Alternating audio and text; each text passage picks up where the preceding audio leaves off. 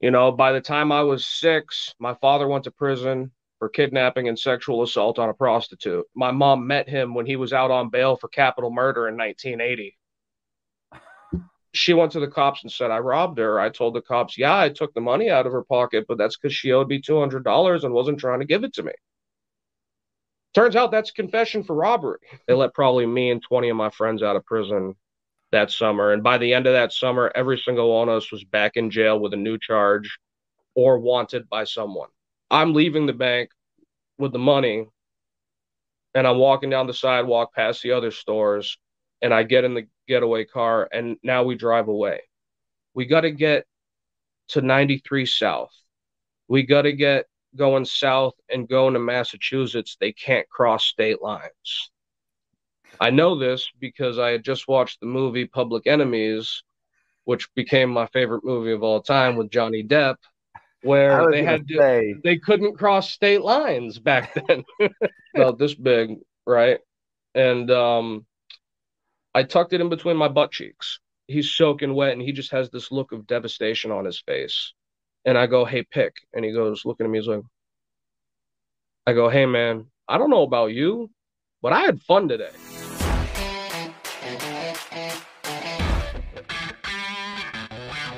hey, this is Matt Cox, and I'm going to be talking to Patrick McKean, and we are going to. He actually just got out of prison a couple years ago. Uh, he's a career criminal, been in and out of prison, did most of his time in the in federal and state penitentiaries, and so it's going to be an interesting interview. So check this out. So tell me. So where were you raised? I was raised in Vermont. I was born in Burlington, Vermont, January 1st, 1986. I wasn't the first baby born that year. I was the third, actually, and it was C-section, so I don't know if it really counted. My mom had like 50 hours of labor, but I growing up in that era in the middle of nowhere in Vermont, it was work hard, party hard, and that's exactly what my parents did. By the time I was 6, my father went to prison for kidnapping and sexual assault on a prostitute. The crazy thing is that it wouldn't really surprise you to kind of see a charge like that coming with the man when my mom met him when he was out on bail for capital murder in 1980. So he winds So up going to he prison. had a good role model. This is the crazy thing is like I moved up here to take care of him, and he lived for 9 months after I moved up here when I got out of prison. And he told me as he was dying that he committed the murder he got away with and was not guilty of the kidnapping and the sexual assault. And he always said that it was his way of getting found guilty of. He always found it karmic that he gets found guilty for the crime that he didn't do and gets away with the crime he did do. Right. But after he went away, it like ruined my mom's whole American dream thing. She was already a hard drinker, so she doubled down and just put all her effort into work. And then when she wasn't in work, put it into drinking. So by the age of 6 and my little brother's 4, we're already raising ourselves. We moved to New Hampshire, Laconia, New Hampshire in 95. So I was 9. My little brother had just turned 7. And from the moment we moved to New Hampshire, we never had a babysitter. We would go to school we would go to school, go home, be home alone, running around the streets, doing whatever we wanted till mom got home 5, 6 o'clock at night. Right. By the time we were like 11, 12, she's at the Elks Club every single night till 8, 9, 10 o'clock at night on a school night. Just comes home verbally abusive to me and my brother. And, it was a real bad environment. So just being an impulsive kid, I always did whatever I wanted. I had to teach myself how to do everything. I had to teach myself how to do the dishes, how to clean, how to cook, everything that a parent would normally be doing, I had to do for myself and my little brother. What did she do? What for a living? I mean, She's been a professional human resources recruiter her entire life. Not her entire life, my entire life, but she started long before I was born and she's continued doing it. So she finally met her boyfriend in 98, which just increased the drinking even more. So I'm 12, my little brother's 10. They're at the Elks every night. They're out at friends' houses, just getting drunk every single night. That's what they do. So I'm finally dabbling in drugs. First time I smoked weed was just digging around my mom's room, and I found it and I smelled it. And this is what's funny about, I graduated there. You're supposed to say no to drugs, all that, but the first time I smelled it, the first thing I wanted to do was just smoke some. So that's how I got started with drugs. Literally, I got myself started in drugs. As I started getting older and acting up more at home, my mother was convinced that it was my friends getting me into doing the wrong things and making the wrong choices when it was really my impulsive nature. I want instant gratification. Whatever I want to do, I should be able to do. Anything, any authority figure, whether it's a cop, a teacher, a parent, a grandparent, anything an authority figure wants to tell me to do, I'm not trying to hear it. I'm trying to do my own thing. Well, you don't think her drinking Oh, had her anything to? negligence played a huge thing, a huge aspect of the way I turned out because, you know, if you're not home to discipline your child, and when you are home, you're drunk and your behavior is not conducive to teaching a child anything, like Right, what can a drunk parent tell a child to do that the child is going to think, oh, that's a great idea. Let me listen to the drunk person in the room, you right. know? Yeah, I mean, So, things could have turned out either they could have turned out the same way regardless, but I can't help but think that probably definitely, contributed. At the very least, it contributed. oh, absolutely. It definitely played a big part. The fact that my father wasn't around played a big part, but she went out of her way to help me get in the system. The first time I was ever arrested, it was for threatening to kill the school security officer because he was trying to stop me from leaving the cafeteria. But when I'm sitting at the police station, my mother goes, "Oh, he pulled a knife on his little brother yesterday. I want him charged for that too." I never pulled a knife on my little brother. She walked into the room and I was showing my brother a knife I had found in the drawer. And she came in, took it away from me, never said anything else about it until we're at the police station the next day. And all of a sudden, now I've pulled a knife in a threatening manner on my little brother. So now I have another charge on top of the first criminal threatening. And she's doing it because she doesn't want me in the house. Right. How She old were made the you? house. What's that? How old were you? This was 2000, so I was 14 at this point. So she made the house such a toxic environment that I picked up a bunch of stupid little misdemeanors like petty thefts and stuff, the type of things that a 14-year-old kid will get arrested for. Nothing serious, nothing violent. So I wind up going to court for it, and I plead guilty to three misdemeanors, two resisting arrests, and a criminal trespass. And when I plead guilty to these things, I plead guilty to go to a juvenile placement. That's how much I don't want to be in this house anymore. I choose to go to the most secure residential placement for juveniles in the state of New Hampshire next to the Youth Development Center, which is juvie. I go there for 8 months. I get out. I'm out for a couple months, and me and my mom are still not getting along. Nothing's changed at home.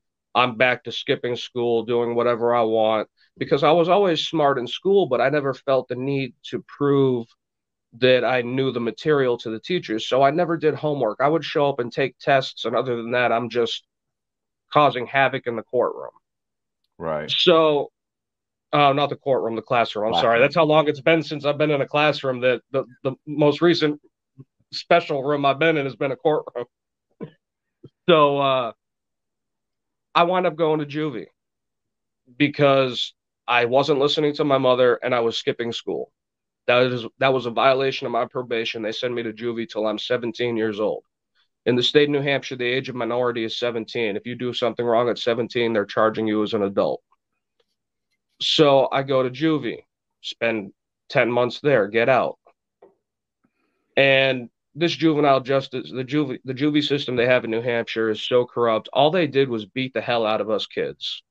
All of us got the shit beat out of us. Some of the kids there have been sexually abused, physically, emotionally abused, and it happened for decades and decades. At the moment, over 1,000 people are currently suing the state of New Hampshire for covering up all the abuse that happened to kids in the juvenile justice system from the inception of YDC as an institution.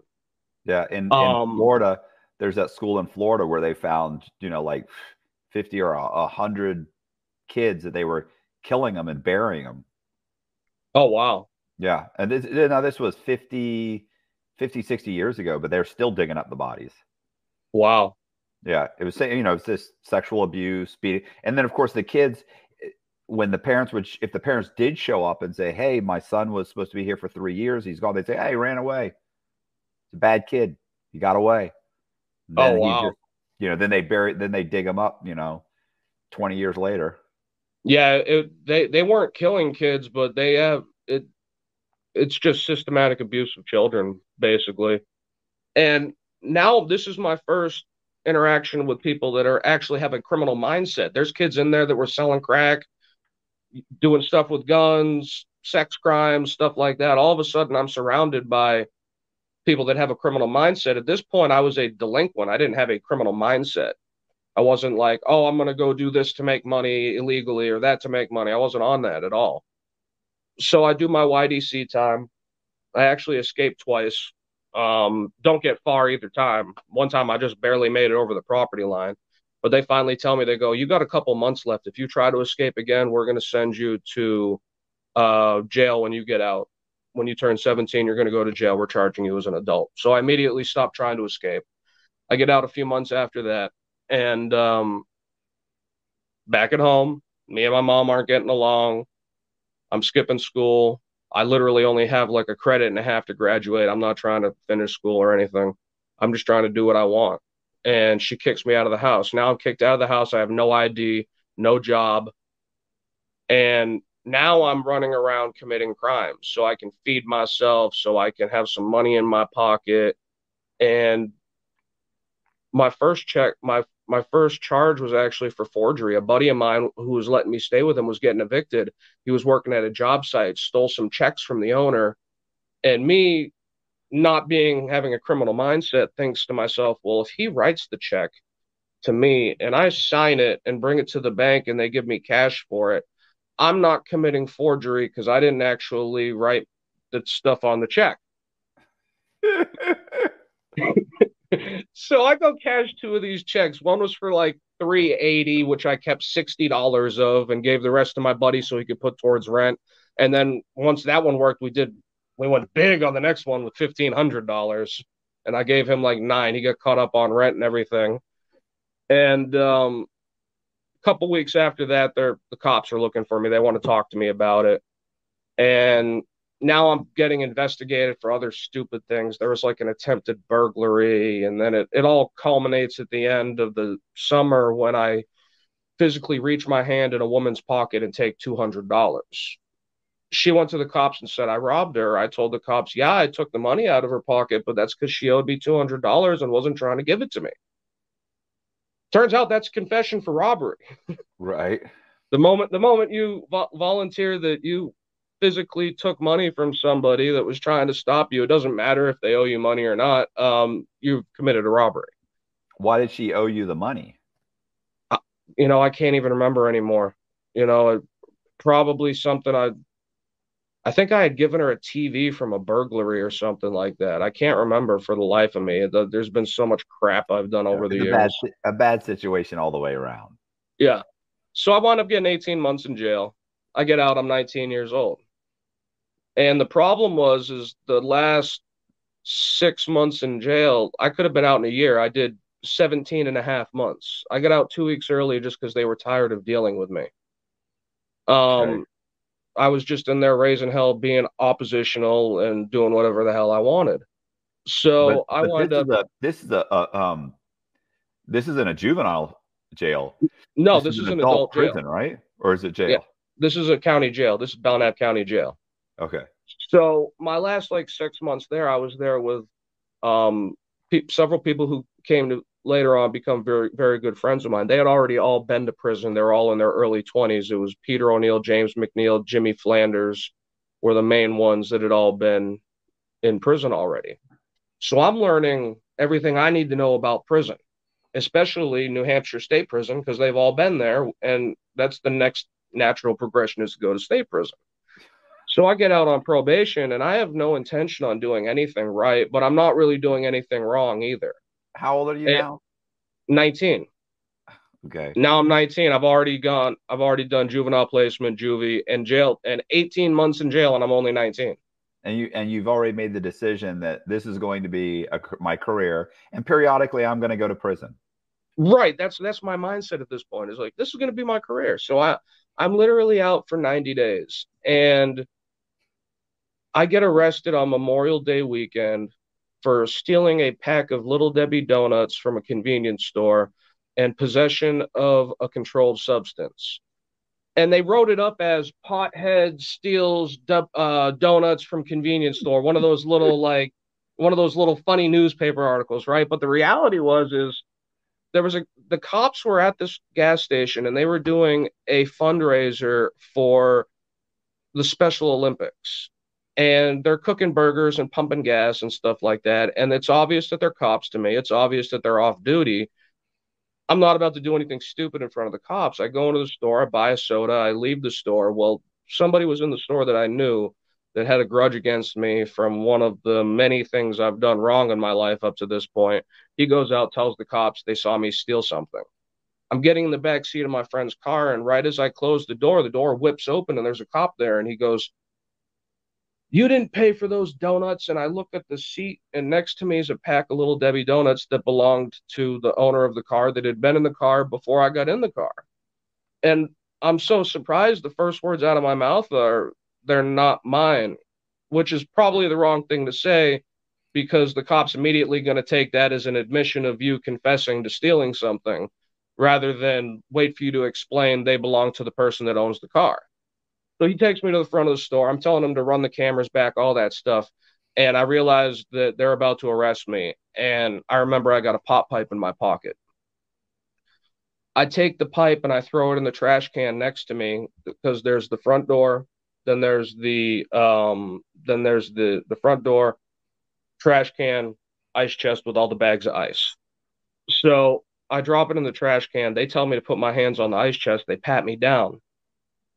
10 minutes after they're done patting me down and I'm in cuffs and they're waiting for the cruiser to come pick me up, the cop looks into the trash can and pulls out the pipe and he goes, "Oh, look what I found. I watched him throw it in there."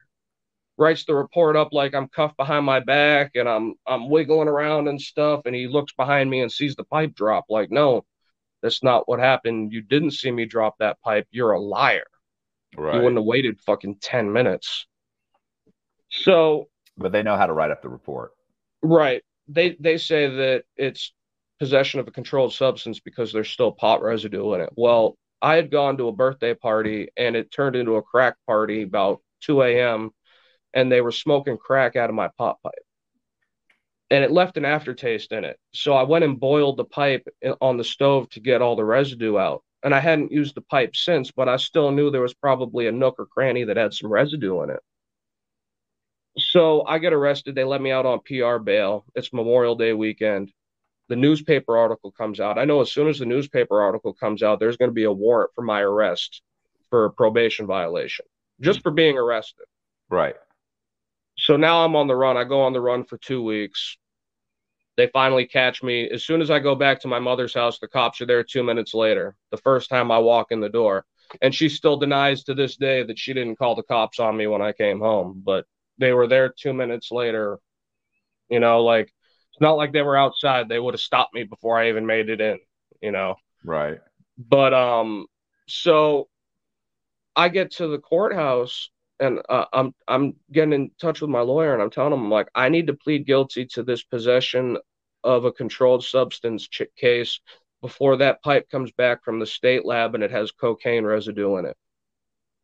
Law enforcement often questions him, not because he's suspected of a crime, but because they find him fascinating.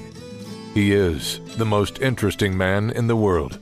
I don't typically commit crime, but when I do, it's bank fraud. Stay greedy, my friends. Support the channel. Join Matthew Cox's Patreon. It never works out like that. It's bike week. They ship us all out.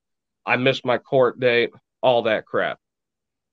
So I go in front of the judge on my probation violation. I'm in front of the judge in Superior Court, and I tell the judge, I go, Your Honor, I'm not saying I'm guilty of the charges I was arrested for, but I was arrested, and that is a violation of my probation, and I want you to sentence me to 2 to 5 years in state prison for it. Because I know I can't do anything about the pipe. They're going to lie about the pipe. I'm going to get convicted for it. I'm going to wind up in prison anyway. I'm tired of being in the county jail. Let's just get on with it. And the judge goes, well, I'm not going to allow you to just go to prison just for being arrested. If you did these things, then I can certainly send you to prison for it, but I'm not going to send you to prison for it if you are just saying all you did was get arrested and you're not guilty of these things. I look at my lawyer and I go, will they be able to use this against me when the pipe comes back with coke residue and they charge me with possession of coke? And he goes, no, they can't use this against you. And I go, in that case, Your Honor, yes, absolutely, the pipe was mine.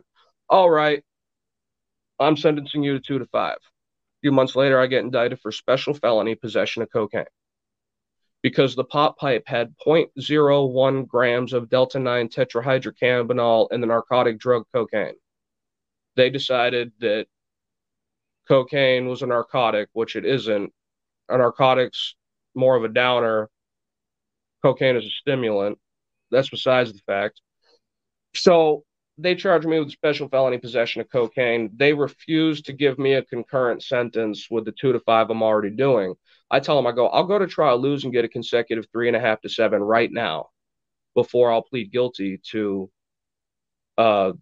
more probation, which is what you guys wanted. I wound up having to go to trial. The jury was out for 1 hour. They convicted me for the pop pipe. And they give me we immediately go into sentencing. The prosecutor gets up and goes, Your Honor, we would like to recommend a 2.5 to 5 year prison sentence for Mr. McKean, concurrent with the sentence he's doing right now. And my lawyer gets up and he goes, Your Honor, we were going to recommend the same thing. And the judge goes, I don't know why we just went through a trial and you guys couldn't negotiate this yourselves. And that's when I stand up and I go, Your Honor, this is the same plea I offered them 2 weeks before the trial started that they refused. I don't know why we went through a trial either. Fast forward 5 years later, getting ready to finish this sentence. Only got about a year left. So it's been about 4.5 years. And I'm in the law library and I'm looking up some cases and I come across a case where the Supreme Court for the state of New Hampshire ruled that the mere possession of drug paraphernalia is not a crime. And then I find a law that lists the definitions of drug paraphernalia and the criteria to determine if something is drug paraphernalia. And I discover that if residue is on the item in question, that is indicative of it being drug paraphernalia. So if you find a pop pipe that has residue in it, all you've established is that it's drug paraphernalia. And the Supreme Court has previously established that the mere possession of drug paraphernalia is not a crime. Ergo, I should not be in prison because that pipe was not illegal. That was my argument that the lawyer should have made years before that.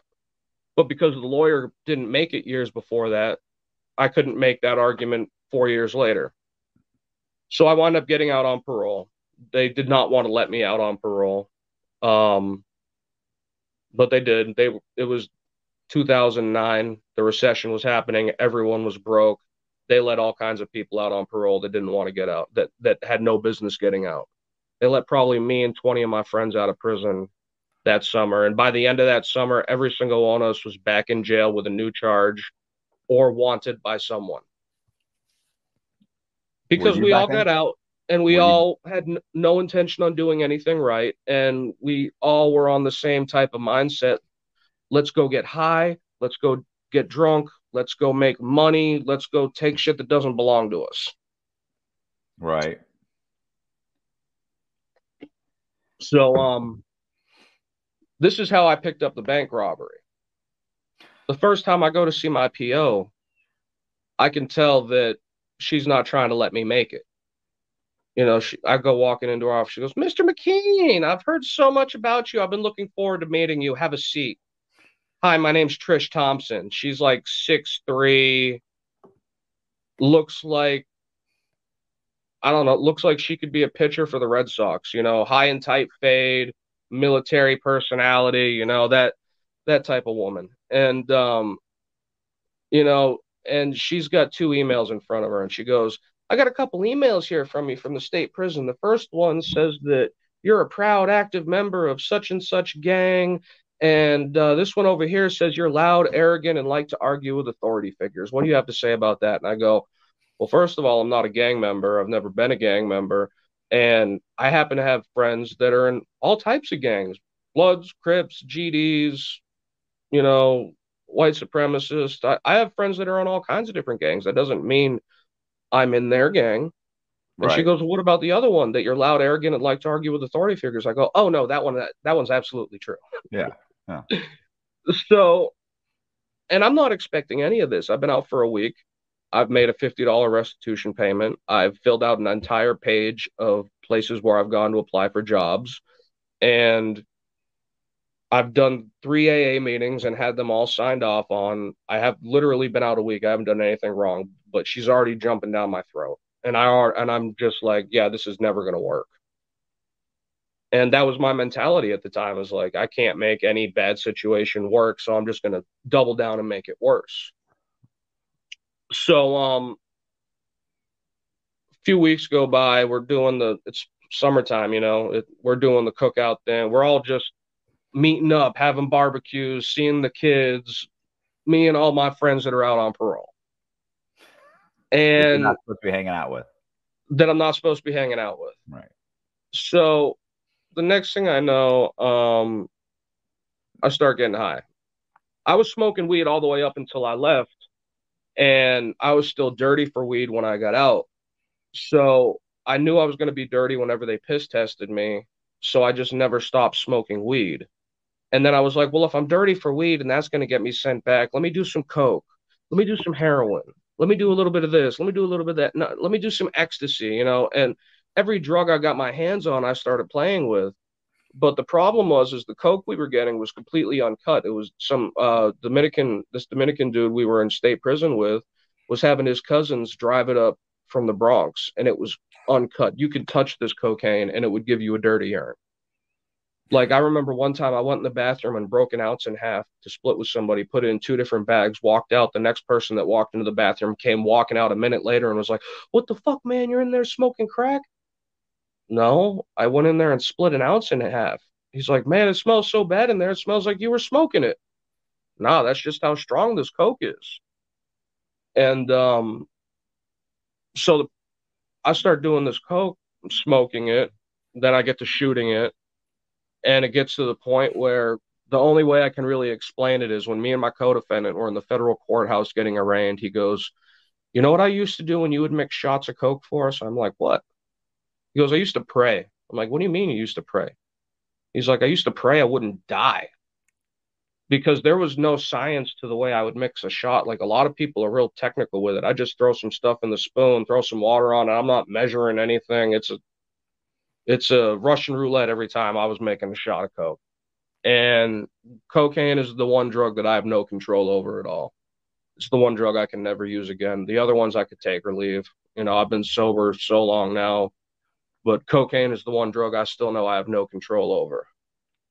So once I really start using coke, now my thought process for making money. So what we started doing was robbing drug dealers. Of course. And of course. I mean, of course, that's a given. It's the yeah, next step. it's New England, So, I mean, there's a lot of guns up here, but we don't have nearly the shootings that you guys got down south. I don't know what it is about down south and shooting versus up here in shootings. There's just not that many shootings. So me and my buddies are doing home invasions on drug dealers with like baseball bats and 2x4s and stuff. Because how are you finding the drug dealers? Like, how do you know this is a guy we always used inside information. So, like, if we're from Laconia, me and a couple of my buddies from Laconia would go to Claremont, New Hampshire, and our buddies in Claremont would tell us who sold drugs in the area. We'd go rob all them. They'd come up to Laconia. We'd tell them who sells drugs. They'd rob all them. So that's how we were just doing it. We would go to areas where nobody knew us, but we knew a couple people that knew everyone, and that was our end to figure out who we needed to rob. You Okay. know, like I remember one time we got this one. This is a funny one. We get this safe, right? And my co-defendant in the bank robbery case calls me up and he goes, hey, I'm at this mechanic's place. I'm about to go in and grab this safe. Can I bring it over to Johnny's house and we can crack it over there? And I'm like, yeah, sure, no problem. Let me run home real quick and get some tools. Is this like in the middle of the day? No, this is the middle of the night. Okay. So he goes in and gets the safe, brings it over. I get back with the tools. It takes all of 2 seconds to break it open. It was one of those big white, it's white and plastic on the outsides. It's like one of the fire safes. It's got like concrete and stuff on the inside. Yeah. Real cheap, real easy to just pop open, apparently. Well, the funny thing is when we go to get rid of it, we wrap it in a bed sheet and we put it in the car, and then we go to this the thing the train drives over. I can't remember it for the life of me. A bridge that a train drives over. Okay. A trellis. And we walk up on the train tracks and we're doing 1, 2, 3, and we throw it into the river. Turns out that that type of safe floats. It won't sink. The door was open and everything. We're watching it float right down the river. But once we ran out of drug dealers, that's when I started looking at banks. And I'm like, well, they keep money right there. Why don't we just go in there? And I'm using some of the things I learned from being in prison, which is they got a top drawer, they got a bottom drawer. Bottom drawer is where most of the bills are. If you tell them not to do something, they're instructed and trained to listen to you. Their job is to get you out of the bank as quickly as possible and ensure the safety of the people that are in the bank. Right. So I knew I didn't need a gun. I knew I could do it with a note. And I knew that if I went about doing it the way I wanted to do it, I'd be in and out of a bank in 20 seconds. If I'm just grabbing the money from 1 or 2 drawers, I'm in and out. And that's what I started doing. And next thing you know, we're running through 15 grand in a couple days. It's amazing how quickly you just piss through money when it's free.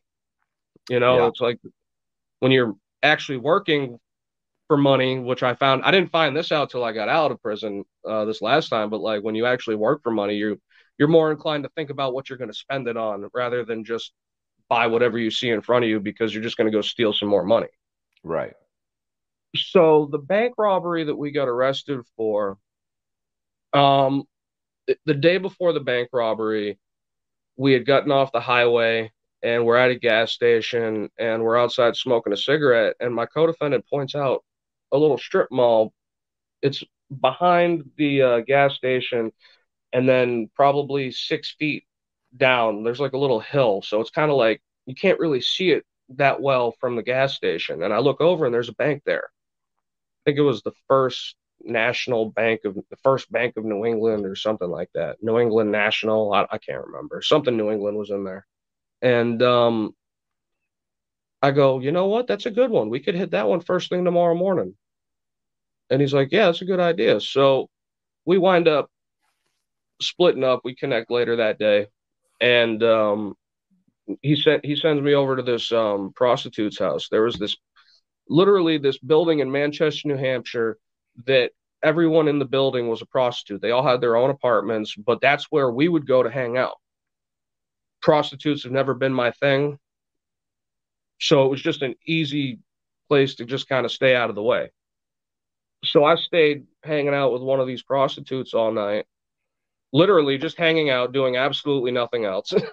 And he went to see his girlfriend. He comes and picks me up first thing in the morning. It's like 6 o'clock in the morning.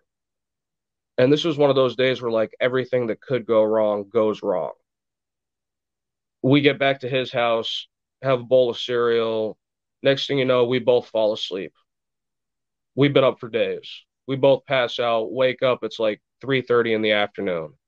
I go in to wake my co-defendant up. I'm shaking him and everything. And he's dope sick. He is so dope sick. And I'm like, he ain't going to be able to drive the getaway car. Right. What the fuck? So I just go and get in the shower and I'm trying to figure out what we're going to do because he needs to be not dope sick before we can go rob a bank. And I'm not dope sick. I've never been strung out on heroin in my life. I've done plenty of heroin. I've just never developed a habit for it. The first time I really abused it, I had enough minor uh, withdrawal symptoms that I decided I was never going to put myself in that situation again. So my co-defendant comes running into the bathroom and he goes, "Come on, let's go, let's go, let's go. Guato just called. We can go pick up." Guato was our dealer, who we had actually robbed a few days before that. We had robbed him, and then we went and robbed a bank. And my co-defendant's like, "What are we going to do? We can't go get drugs now." I'm like, "Yeah, we can. Go pay him the money we ripped him off for and give him like an extra $500 for the headache." We did that. He started fronting us dope after that. So I get out of the shower. We drive down to Lawrence, Massachusetts, and the next thing you know, we're copping like I think we picked up like 5 grams of heroin, and we immediately do some heroin. I do some just because he's doing some, and we wind up getting so high we have to go back and get some cocaine. Well, now we need to balance out so we can go do this robbery. We go back, get some cocaine. Now we're doing some cocaine on the way to the bank. We get to the bank. It's in Windham, New Hampshire. And right across the street from the bank is a restaurant. And there's trees in front of so you can't see the restaurant's parking lot from the road. I tell my co-defendant to pull in there. He pulls in there. I go, "Stay right here. I'll be right back." I get out of the car, start walking away. As soon as I start walking away, he starts the car and pulls it out of the parking spot. I turn around, jump back in the car, and now I'm yelling at him like, "What the fuck are you doing?" He's too high now. That's the problem. When he gets too high, he can't function. He starts talking to himself. He just gets weird and unpredictable. Right. Unreliable. Exactly.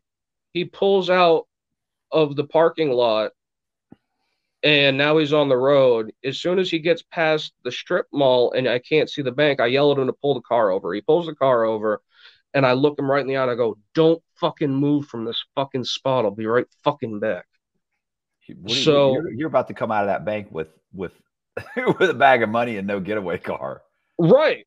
Like he know it's not a secret what we're there for. I don't know why he got out of the parking spot.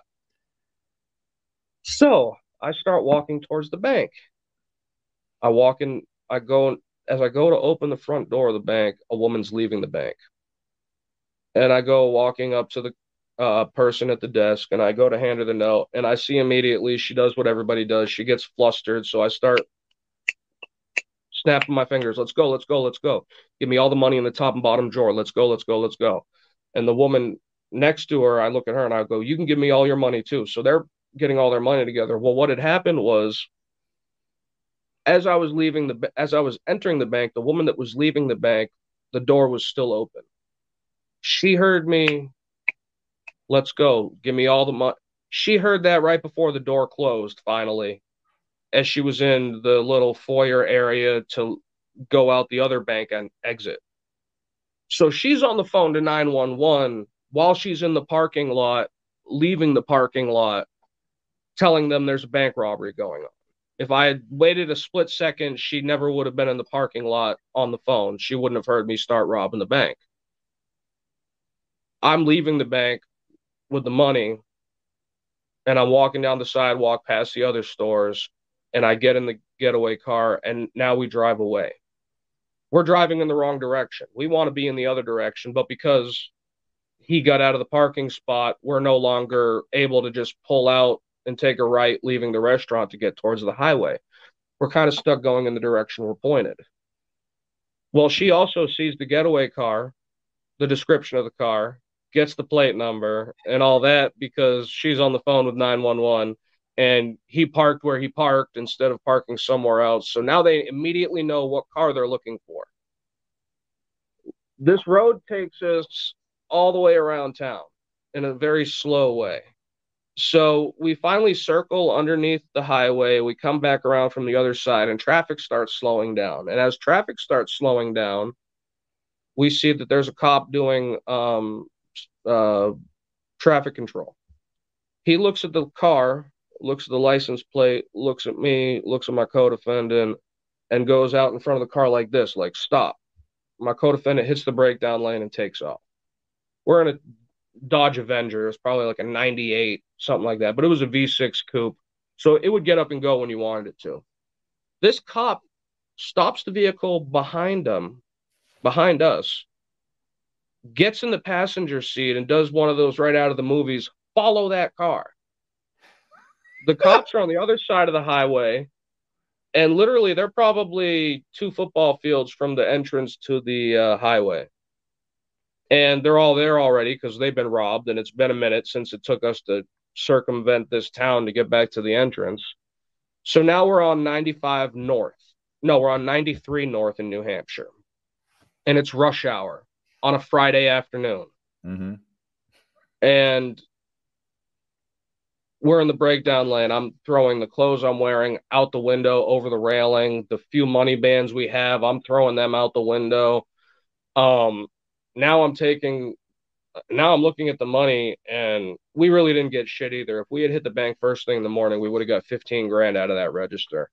Because we both fell asleep, it was like $850. It was just all bad. So we're getting to the next exit, which is like, I think it's like the Londonderry exit, exit 4, and traffic is at a standstill, except for us. And I know that they're about to spit us off the exit because we're in the breakdown lane. We have to get off the exit because of where we're at on the highway. He's like, what are we going to do? I'm like, we got to get to 93 South. We got to get going south and going to Massachusetts. They can't cross state lines. I know this because I had just watched the movie Public Enemies, which became my favorite movie of all time with Johnny Depp, where they couldn't cross state lines back then. I was going to say, that sounds like something you saw, like, you know, that's definitely something that one of, like, it's like one of your stoner buddies tells you, listen, bro, we can just go drive over the state line. They can't follow us. Right. Yeah. And then you base your entire several decisions that carry over the rest of your life on the fact that your stoner buddy said I know what I'm doing. Oh, well. Trust me. All right, trust me. Everyone's famous last words. Trust me. You have a vast experience in, like being a bricklayer or, working in a convenience store. And that's your experience based on this law that doesn't exist. So what happens? Yeah. They call ahead. They're waiting for you. Well, I know they're going to be waiting when we get off the exit. So we hit the emergency crossover right before the exit. And right as we're trying to maneuver in between vehicles, they try to box us in. We spin out. We go around them over the crossover. Now we're heading south. There's no traffic heading south. Nobody's heading back to Massachusetts after working in New Hampshire all week. So we wind up hitting 93 South. Our plan is to go into Massachusetts. It's only a couple exits away, like 3 exits away. All of a sudden, traffic starts slowing down. We hit over into the breakdown lane. We're doing like at least 115, 120.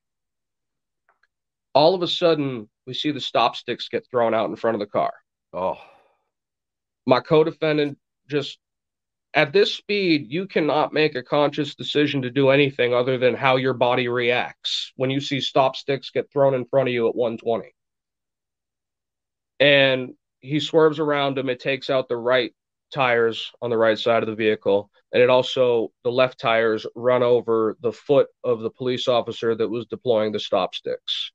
Because he got the string on the stop sticks stuck in his boot, and he was trying to untangle it.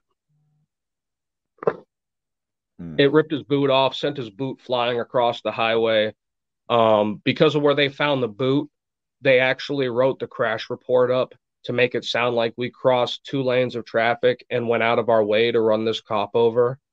It was just, that's how far the boot flew when it ripped the boot off, when a boot got ripped off of his foot. So now we have 2 tires, and all you can hear is, which is the wheels grinding into the pavement. And there's rubber flying up over the hood, blue smoke everywhere from burnt rubber. It's a mess. And my co-defendant's like flipping out. He throws me a gram of Coke and he goes, mix it. Now I'm mixing shots of Coke while we're in the middle of a high-speed chase. And Are you still thinking you're going to get away with it if you get over the state line? that's still in my mind because we haven't actually made it over the state line yet. So, the stop sticks also took out a cruiser, the very next cruiser behind us. So one of the cruisers was out of the race.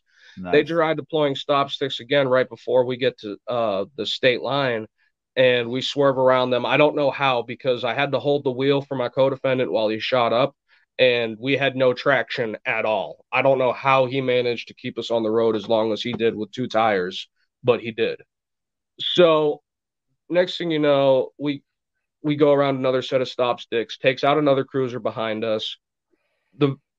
We get a couple exits into Massachusetts, and finally, my co-defendant, as soon as we get over the state line, he looks behind us. He goes, "They're still following us. Fuck! What do I do? What do I do?" That's I'm crazy. Yeah, I'm like, they're not supposed to. Wait, I didn't know about the hot pursuit law where they can just radio ahead and be like, "Yeah, we're in hot pursuit. We're coming in." Did you ever see Smokey and the Bandit? No. See, that's the problem. I saw Smokey and the Bandit, and I knew that during a pursuit, they can actually follow you through multiple jurisdictions. But see, I saw Smokey and the Bandit, you didn't, and that changes everything. Right. I saw Public Enemies, and their laws predate Smokey and the Bandit. That's why. Yeah, that's exactly.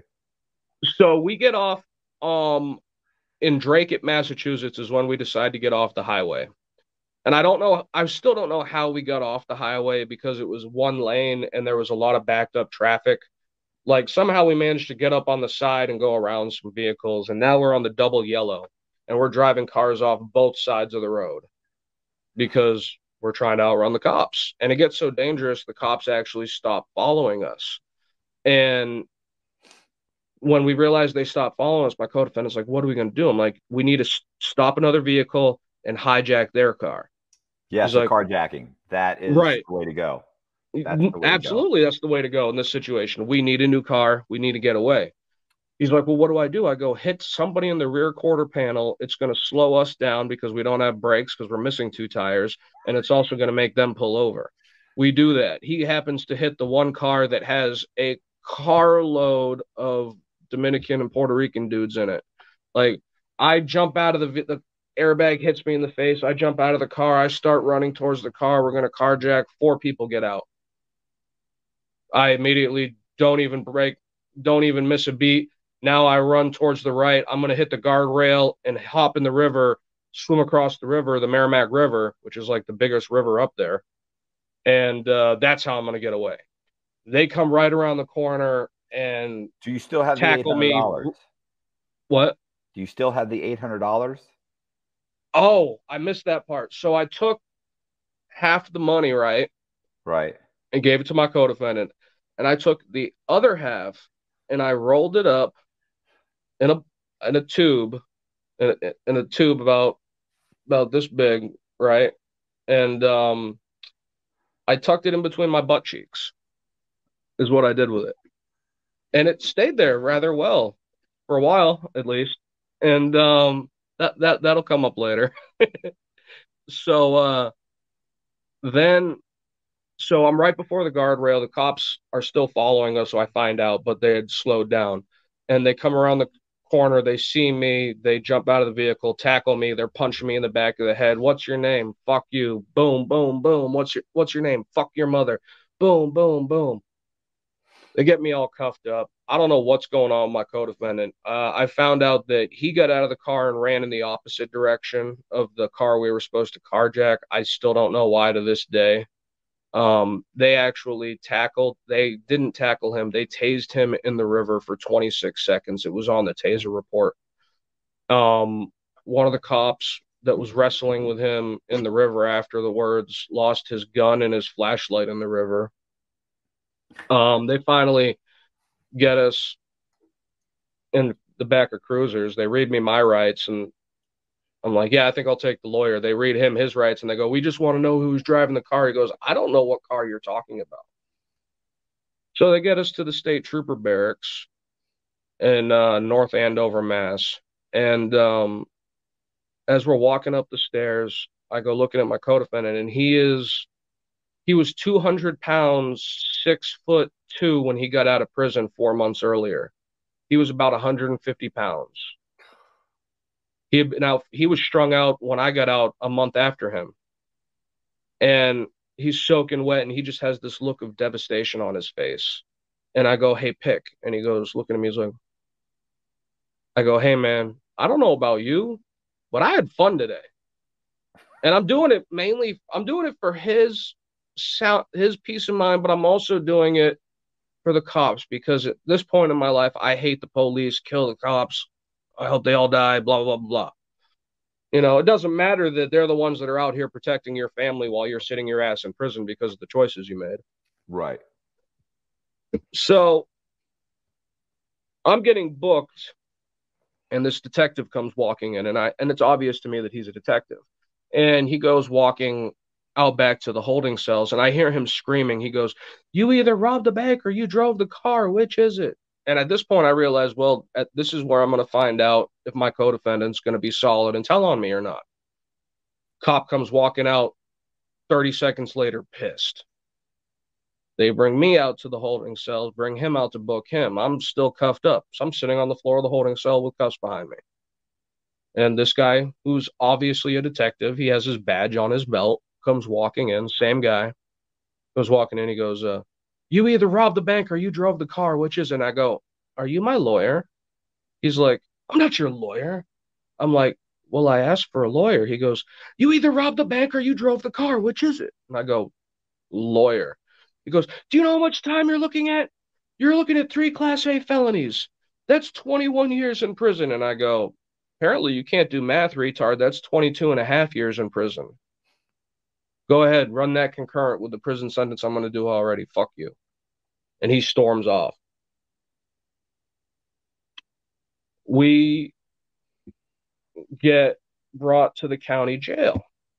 First thing they do is strip me out. That's when the money comes back up.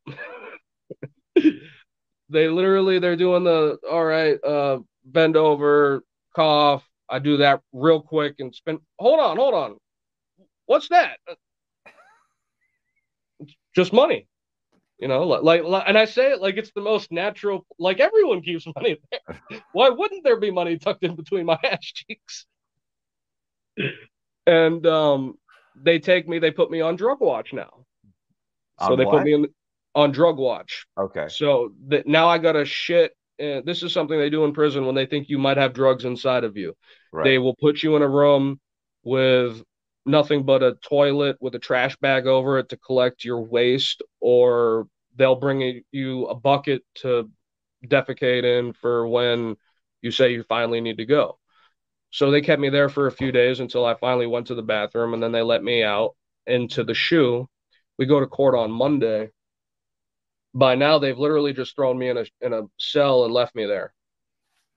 Haven't said anything to me, wouldn't even give me toilet paper, that type of thing. You know, they're like, oh, they tried to kill a cop. Fuck them. That's the type of treatment you get. My co-defendant's super dope sick, so he spends his whole time in medical. They take us to court Monday, and the first lawyer that comes down and talks to us says, listen, if you waive extradition, they're going to take you back to New Hampshire today. And I'm like, all right, let's go. We get up to the courthouse, we waive extradition. They immediately take us into custody and take us to New Hampshire, where they book us at the police station and arraign us at court, $400,000 cash only bail. The next day, they take us back to the state prison. Because of the notoriety, they take my co-defendant directly to SHU. My charge is criminal liability for the conduct of another for attempted second-degree murder on a police officer. It's a very long charge. Yeah. So it only shows up as criminal liability as a pending charge, which doesn't sound bad at all. But when you read the whole thing, you realize you're looking at just as much time as the guy that was arrested for attempted murder on a police officer. Right. And I need to be near my co-defendant. We have to talk, obviously.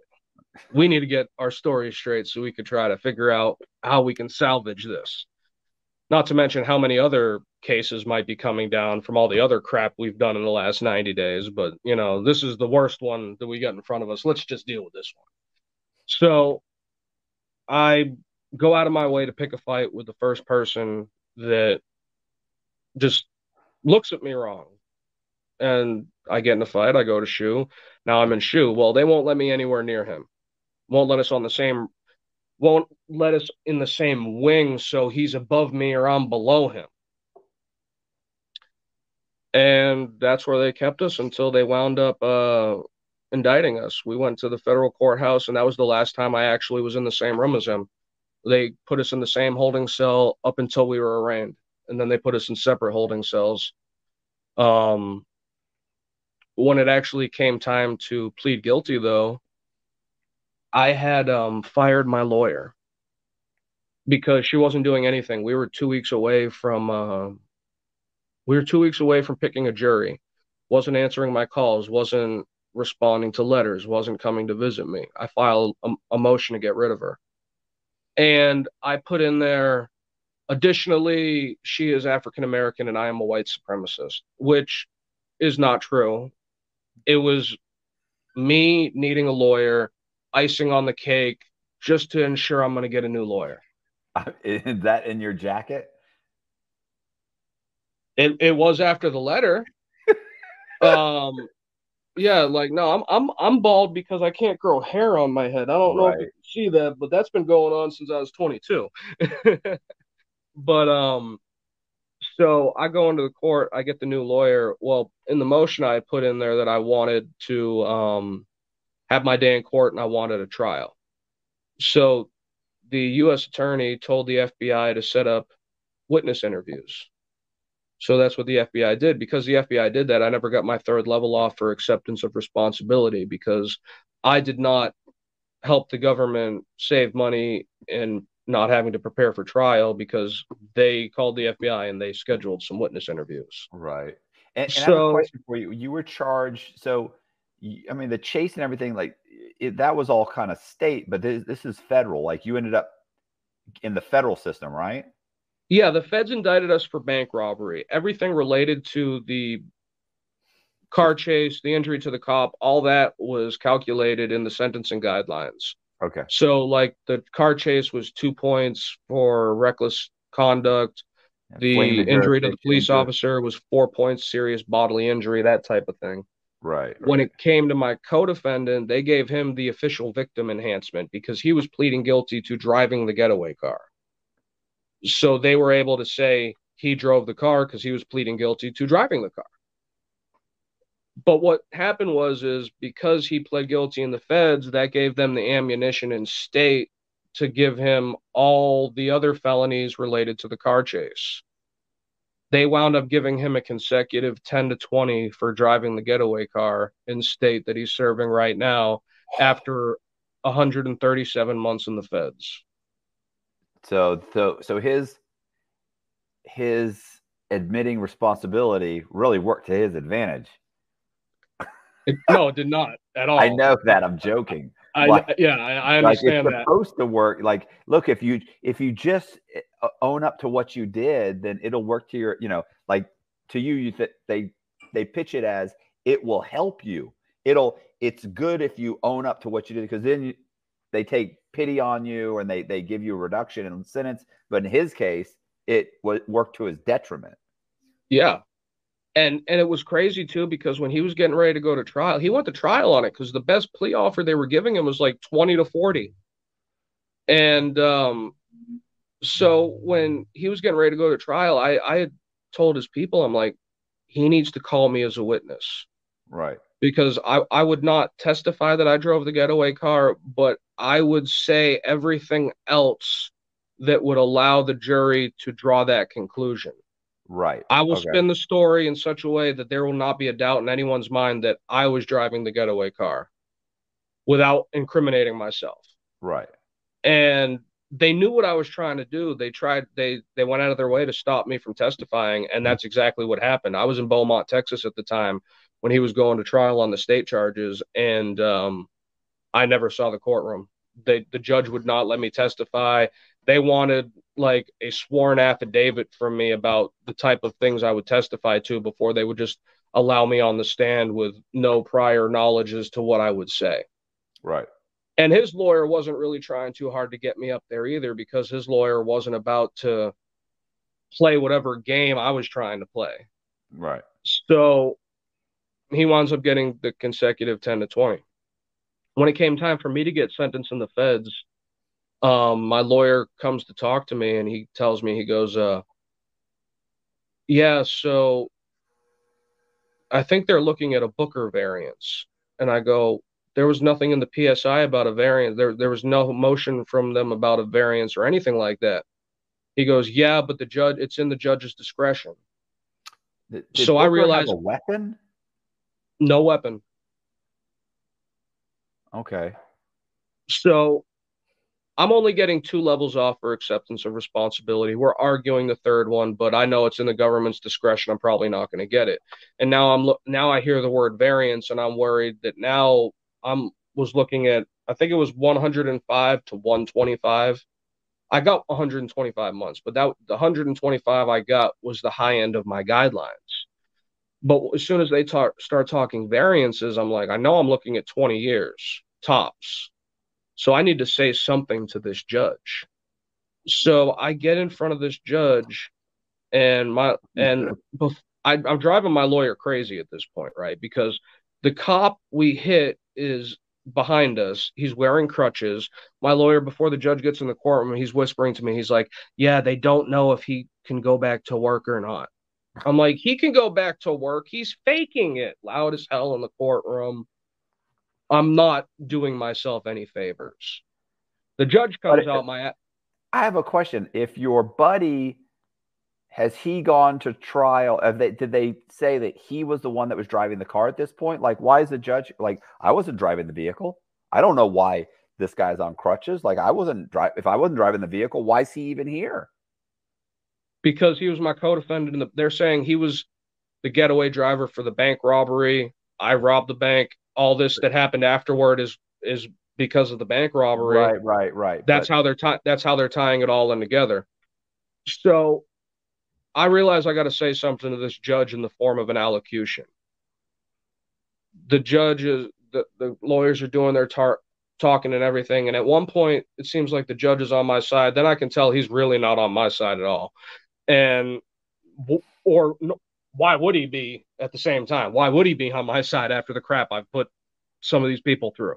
Right. So they wind up, they get done talking, and now it's my turn to say something. The judge gives me the opportunity to say something. At this point, my lawyer doesn't realize I'm going to say a word, and he doesn't want me to say a word, because the only thing, I'm being a cocky 24-year-old kid with a chip on his shoulder. I'm just doing nothing but giving this guy grief.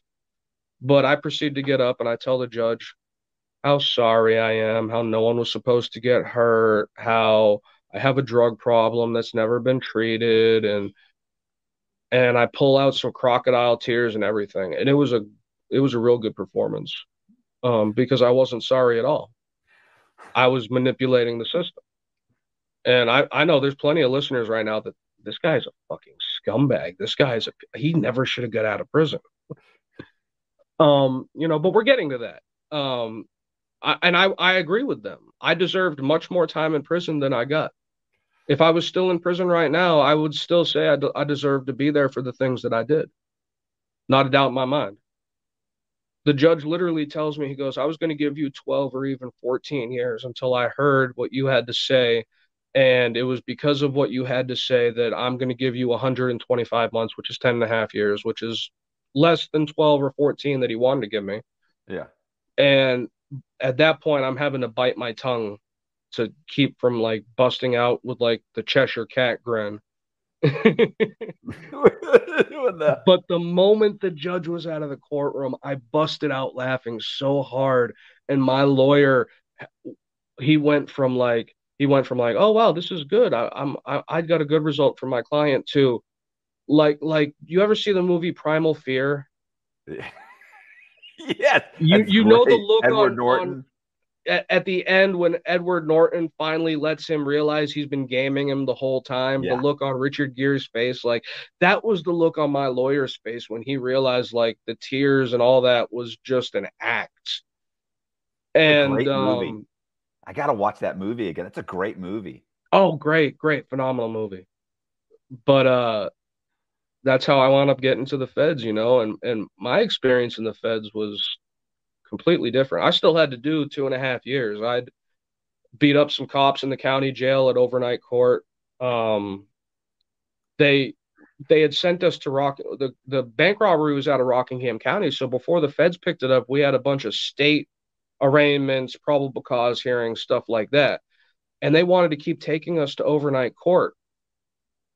We'd leave the state prison. They put us in overnight court. Well, the first time I went to overnight court, I had some weed on me that I had found in the holding cell in Massachusetts that I had brought back to New Hampshire with me. So when they put me in a cell with somebody, he's got batteries and everything. So I'm rolling a joint and I'm smoking weed. And next thing you know, the door opens. They're like, you know, I don't normally mind what happens in my jail, but when I smell reefer, I have to investigate. And I go, you know what? I don't care what happens in your jail either. And I don't know if you can recognize me or not, but my face was just all over the news. I'm going back to prison tomorrow, and I don't give a fuck about you, your jail, or this fucking joint I'm smoking. Well, come with me. I smoked the joint all the way down to the booking area. They put me in the booking area, and that's where they leave me till the next day. Well, the next week, I got a probable cause hearing. We're sitting there for the probable cause hearing. It's me, my co-defendant, and two of our friends are there. They're co-defendants on a simple assault case. They also have court. Well, my co-defendant's still dope sick, and he's banging on the window when I'm coming back from the booking area, telling them he needs a cup so he can get some water. And I stop and I look at the CO and I go, that man's dope sick. You need to get him some water. Yeah, yeah, we'll see about that. We'll see about that. We don't give a fuck about you guys. They put me in the holding cell. So there's two holding cells and then a big tank. Two of them are in the tank, my co-defendant and somebody else. One of us is in the holding cell next to the tank, and I'm in the other holding cell next to that holding cell. I go looking up, I see there's sprinklers, and I go, hey, you guys want some water? We can pop these sprinklers. We pop the sprinklers. They indict us for popping the sprinklers. They take us to overnight court for popping the sprinklers. I tell my two co-defendants, now I'm co-defendants with the two guys that were on the simple assault case. My co-defendant that was dope sick didn't pop the third sprinkler. Right. It was the other guy in the tank. So I'm telling them, I go, listen, I'm sick and tired of coming here to overnight court. I'm never coming to overnight court again. I'm going to cause so much of a disturbance when we get off this van. Just sit back and enjoy the show. Well, we get off the van.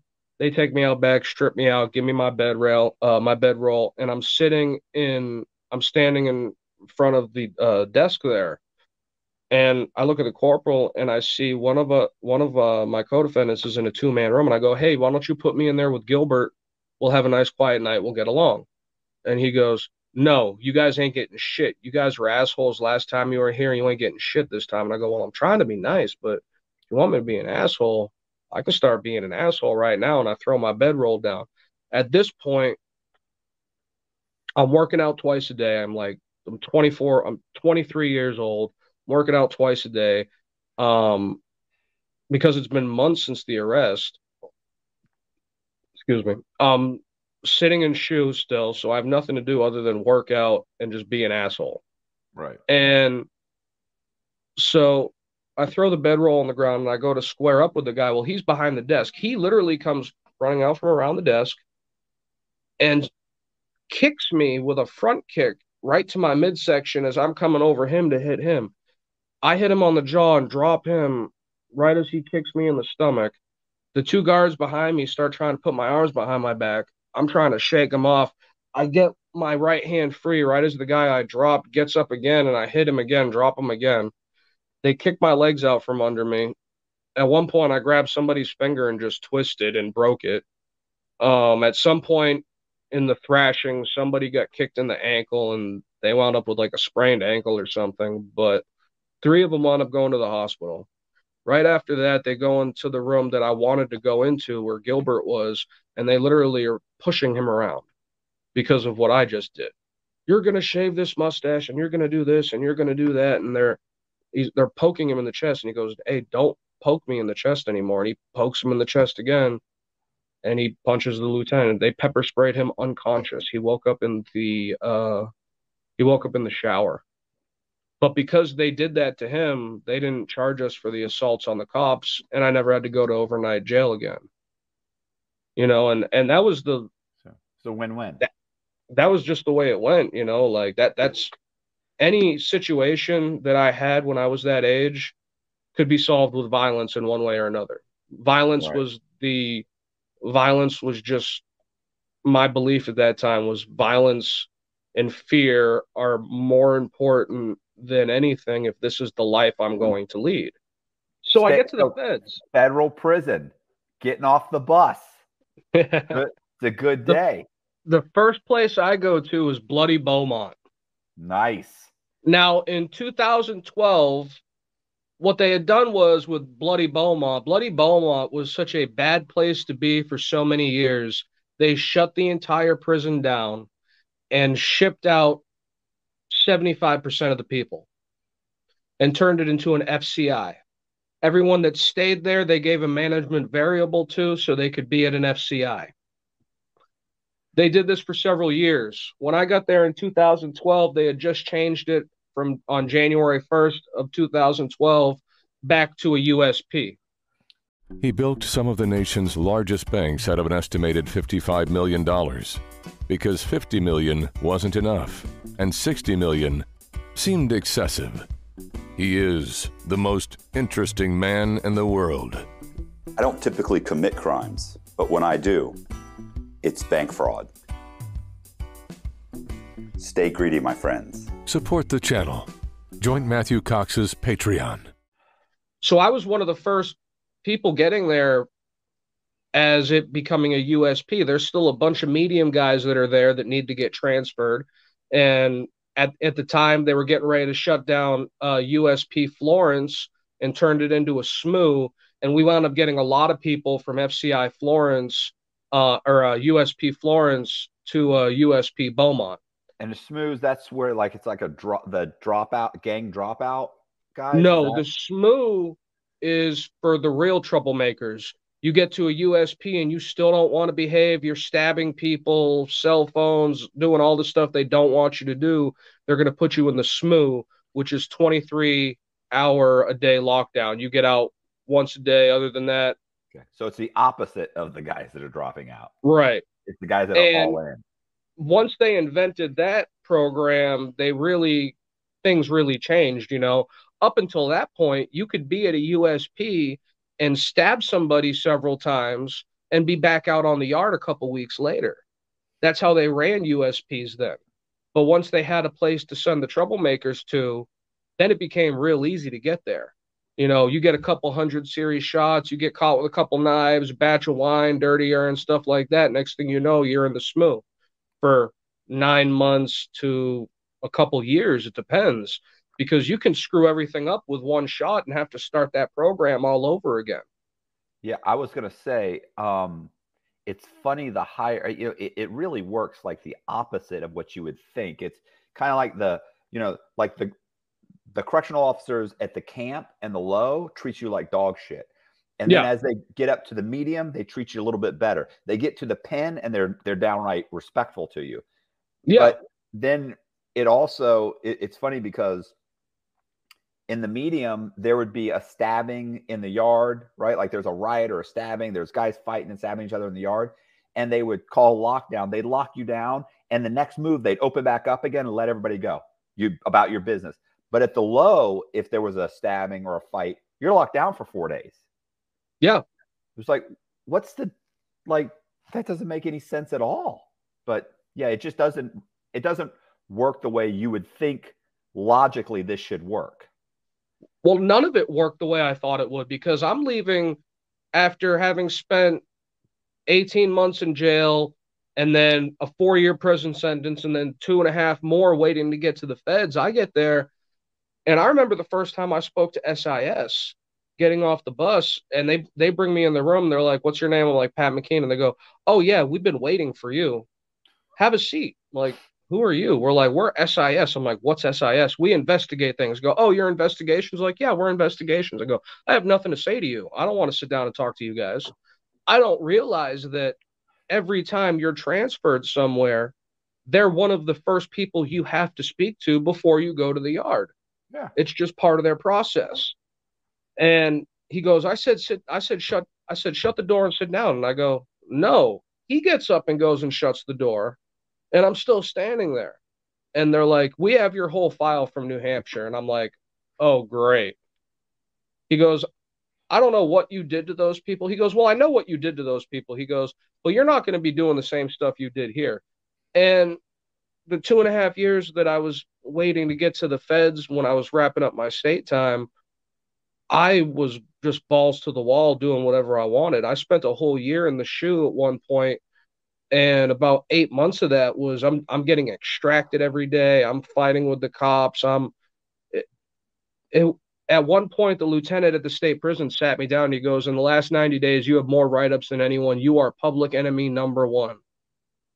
And I go, I want you to ship me out of state. If I have to stay in this state prison, because at the time I had a concurrent kidnapping case that was a state charge, and they were thinking about holding me for the entire time I had that kidnapping case before they were going to let me go to the feds. What was the kidnapping case?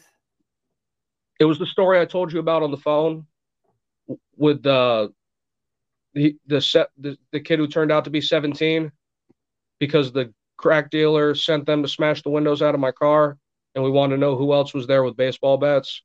Oh, okay. They wound up charging us for that, and we wound up getting I got a concurrent sentence with the feds, but the state wanted to hold on to me. I had to write to the court and say, this sentence is supposed to be concurrent with the feds. If they hold on to me, it's not going to count towards my federal time until I'm in federal custody. And they had to amend the sentence so that they had to force me to go into the federal system. So I finally get to the feds and everything's different. I walk on the unit and I'm immediately put in a cell with a white guy from Texas. I'm getting introduced to the leaders of the Aryan Brotherhood of Texas right off the bat because a few of them lived in my unit. And, you know, we're all just getting to know each other. You know, I already made sure my paperwork was good. I had multiple copies of my PSI, my judgment commitment, and my docket sheet in a couple different places to mail into me. So I wound up getting all my paperwork immediately. So they knew I wasn't a rat, anything like that. They just knew I was a white guy from New Hampshire. Well, I started telling stories about crimes I've committed and things like that, and the way I conduct myself in prison. And what happened is these guys in the feds love to just talk shit behind people's backs. They ain't going to say nothing to your face. They're just going to run their mouth behind your back. So I come walking into the unit one day and my cellie sits me down and he goes, hey man, some people have been talking. They don't like the way you're carrying yourself. You're acting like you're ready to put in some work. Well, there's this chomo in the unit and you got to go smash him off the yard. And I go, there's a chomo in the unit? Yeah, that guy over there. They point out this guy that lives 2 doors next to me and was in the unit before I moved there. I'm like, that guy's a chomo and you guys have been living with him longer than you've been living with me? Yeah, but don't worry, we're going to send someone with you. Like, I don't need anyone to go with me to fight someone. I don't need anybody to have my back. I went in there, I beat up the chomo, and they find him all beat up. He's bleeding and everything. They lock the unit down. Now they're running the cameras back to see who went in that cell and beat the dude up. They come and grab me, take me to the lieutenant's office. Right off the bat, there's like 8 lieutenants in there. And the first one goes, now, before you say anything, I'd like to point out that you have some blood on your shoes. And I go, yeah. They're like, so what happened? I go, he disrespected me, so I beat him up. Now, before I did this, everyone's like, well, what are you going to say when SIS asks you why you did it? Because we don't want to get locked down out here. And I go, well, if you guys don't want to get locked down, you shouldn't send people out on dummy missions to do shit in front of the cops. I'm not going to go beat somebody up in front of the cops like you guys want me to do so that we both get locked up. I'm going to do it and they're going to find him whenever they find him, or he's going to pick himself up and go get medical attention or whatever. I'm not going to do this the way you want me to do it. They're like, well, what are you going to say to SIS? I'm like, I'm not going to tell them shit. Well, you have to tell them something. We don't want to get locked down. Well, I'm going to be in SHU, so I don't really care if you guys are locked down. So I'm sitting in the lieutenant's office, and they're like, what happened? I'm like, he disrespected me. He's like, how did he disrespect you? I go, well, people have been complaining that he has body odor issues. So I went up to him and I said, hey, man, this is what people are saying about you. Do you need some hygiene stuff? He told me to get the fuck out of my face. And so I beat him up a little bit. They're like, you didn't beat him up a little bit. You beat the shit out of him. He might need surgery, blah, blah, this type of thing. And I go, they're like, we know you got sent on a mission. Somebody sent you on a mission. They're trying to get me to say that I beat him up because he's a chomo. And I'm not going to say that. Right. And they're like, go ahead, tell me another story. And I go, all right, well, once upon a time, Little Red Riding Hood was on her way to her grandmother's house, and get him the fuck out of here. They were not happy with me. And 2 weeks later, I was back on the yard. And I'm like, this is amazing. I can get in a fight and go right back out to the yard. Like, I'm just another bank robber here. I'm under the fucking radar. This is amazing. There's a bunch of knuckleheads on the USP level that can draw the attention of the cops. So I start doing the things I wanted to do. I had taught myself how to draw in prison.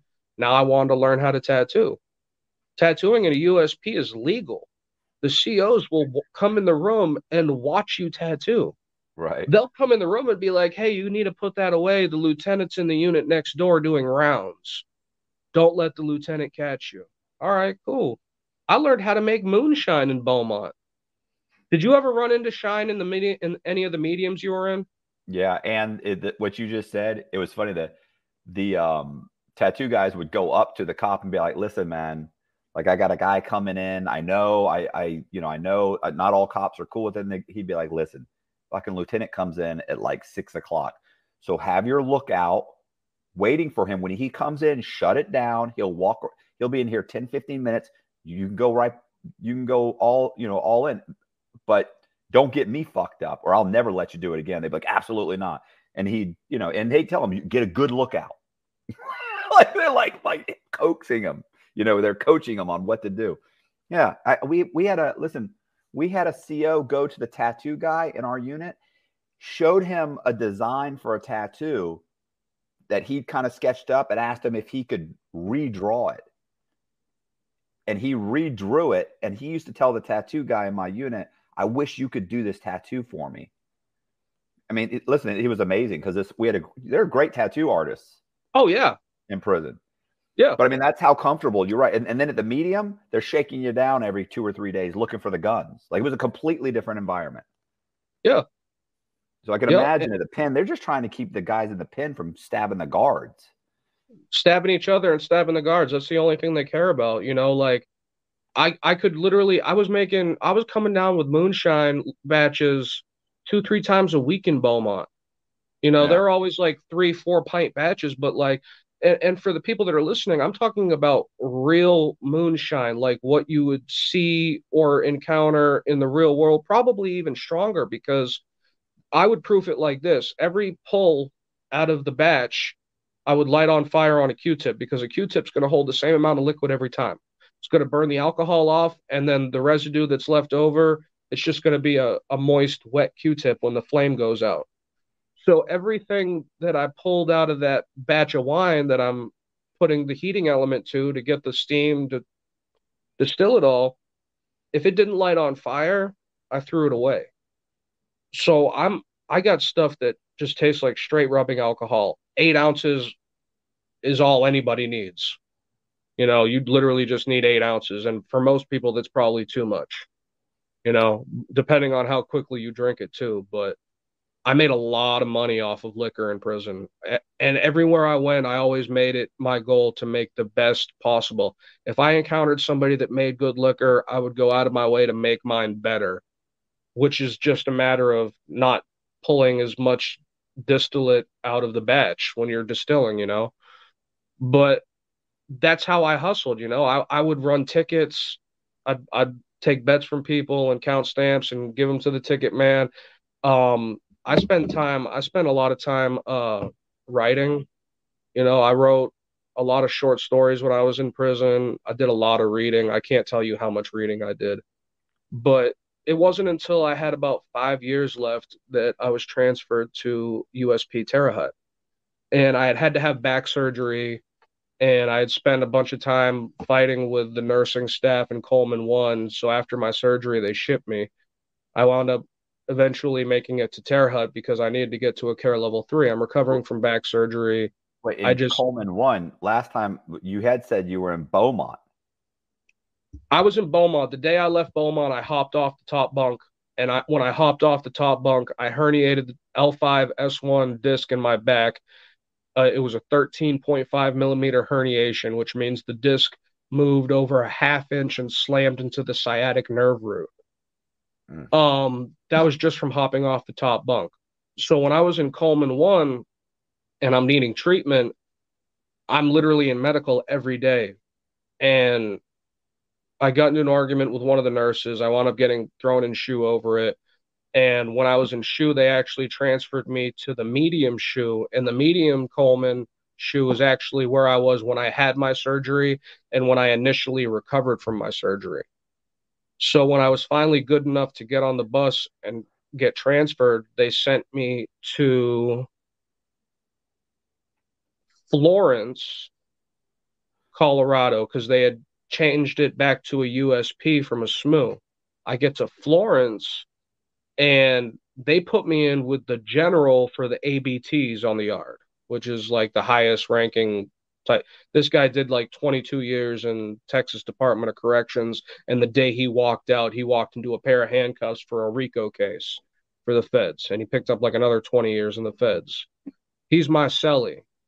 Well, the independent white dudes attack the ABTs because they're sick and tired of the ABTs trying to dictate what the independent white dudes do. And it turns into a whole big thing. I'm still recovering from back surgery. I'm not involved in it at all, but 3 people left in helicopters. 2 of them almost died. One of them lost an ear. He had his ear bit off by a guy whose claim to fame was biting someone's ear off years earlier, and he did it again. And I always hate those types of guys that like do something really catastrophic to someone, right? And then they live off it for years and years and years. And I'm thinking to myself, like, he's just talk. And then he bit somebody's ear off again. I was like, all right, he wasn't one of those guys that just talks and talks and talks. But I wound up getting drawn in with the whole smashing the ABTs off the yard, and they wound up just shipping a bunch of random people. They wind up putting me in the hole, and I'm sitting in the hole, and I'm telling them I'm recovering from back surgery. I need a care level 3 facility, thinking I'm going to wind up in Allenwood. Well, they send me to Terre Haute, which is a dropout yard. There's a bunch of gang members there that are no longer gang members. People want to kill them in their gang. That's why they're there. Rats, sex offenders, all the bad people, all the people that you don't want on a yard are there. And I'm so tired of being in SHU that I just don't care anymore. Because the moment I hit this yard, I can no longer go back to an active USP yard. I'm stuck on dropout yards. I can't walk onto another yard and be like, yeah, I just came from Terre Haute. They're going to try to kill me. Because the difference at the USP level versus the mediums and the lows is when most mediums, you can just walk up to somebody and be like, hey, everyone's decided that you can't be here anymore. You need to go up top, which means you need to go to the office. You need protective custody. Well, at a USP, that's not an option. You can't go tell somebody they need to check in. You have to smash them off the yard, which means you need to beat the holy hell out of them so that they have to go to medical, or the cops find them, or sometimes smashing them off the yard means you're literally trying to kill the person. You know, it never really made sense to me that people in the feds wanted to use murder weapons like knives to assault people in front of the cops just to get somebody off the yard. That's literally the mentality people have in USPs is I'm going to do an attempted murder, but it's just going to be an assault just so this person is no longer here. And usually it's because they've lost a popularity contest. Oh, that guy's the dope man. Everybody owes him money. We need to smash him off the yard. He's a piece of shit. That it's literally losing a popularity contest. So when I get to Terre Haute, I'm like, I'm just going to chill out. I'm just going to relax. And you know what? The atmosphere was completely different. Yeah, there's drama and things, but it's not the same. You know, But for it's the most part, they just want to do their time, right? right. And it was a refreshing environment to be in because I've walked nothing but USP yards on my own. Every time I've had a problem and people are trying to politic on me, I just do the same thing. Like, well, you know where I live, and you know I got the biggest knives in the unit. It is what it is. I'll be in my cell waiting for you guys. And it usually comes of nothing, you know. But there's been plenty of times when, you know, I've had to stick up for myself, and I don't expect anyone else to stick up for me. You know, it's my problem that I created. I need to deal with it. And there's been many times where I've told gang members, like, regardless of their race, um, it is what it is. If you have a problem with it, get some knives and a couple of your friends and come meet me in my cell. And I learned real quick that when you have that type of attitude in a USP, most people are just going to leave you alone to do your time the way you want to do it because they think you're crazy. Right. And it's not because I was crazy. It was I'm not going to get involved in gangs. I'm not going to allow somebody to dictate how I do my time or what I do while I'm doing my time. And I'm just going to stand on it. It is what it is. If it turns into me trying to kill a couple people that are trying to kill me, I mean, it is what it is. This is the life I chose. And that was my mentality at the time. After I was recovering from back surgery, my mother sent me a book called Light on Yoga by BKS Iyengar. And I had asked for a yoga book because I was recovering from back surgery. I was interested in learning some stretches that would help me in the recovery process. And I start reading this Light on Yoga book, and I realize immediately that there are so many other benefits to yoga. It massages your internal organs, it realigns your body, it resets different parts of your body that might have tension in them. Um, it There are spiritual applications to it where yoga turns into a spiritual experience for people. Literally, the term yoga means to bind or yoke your will to the will of God.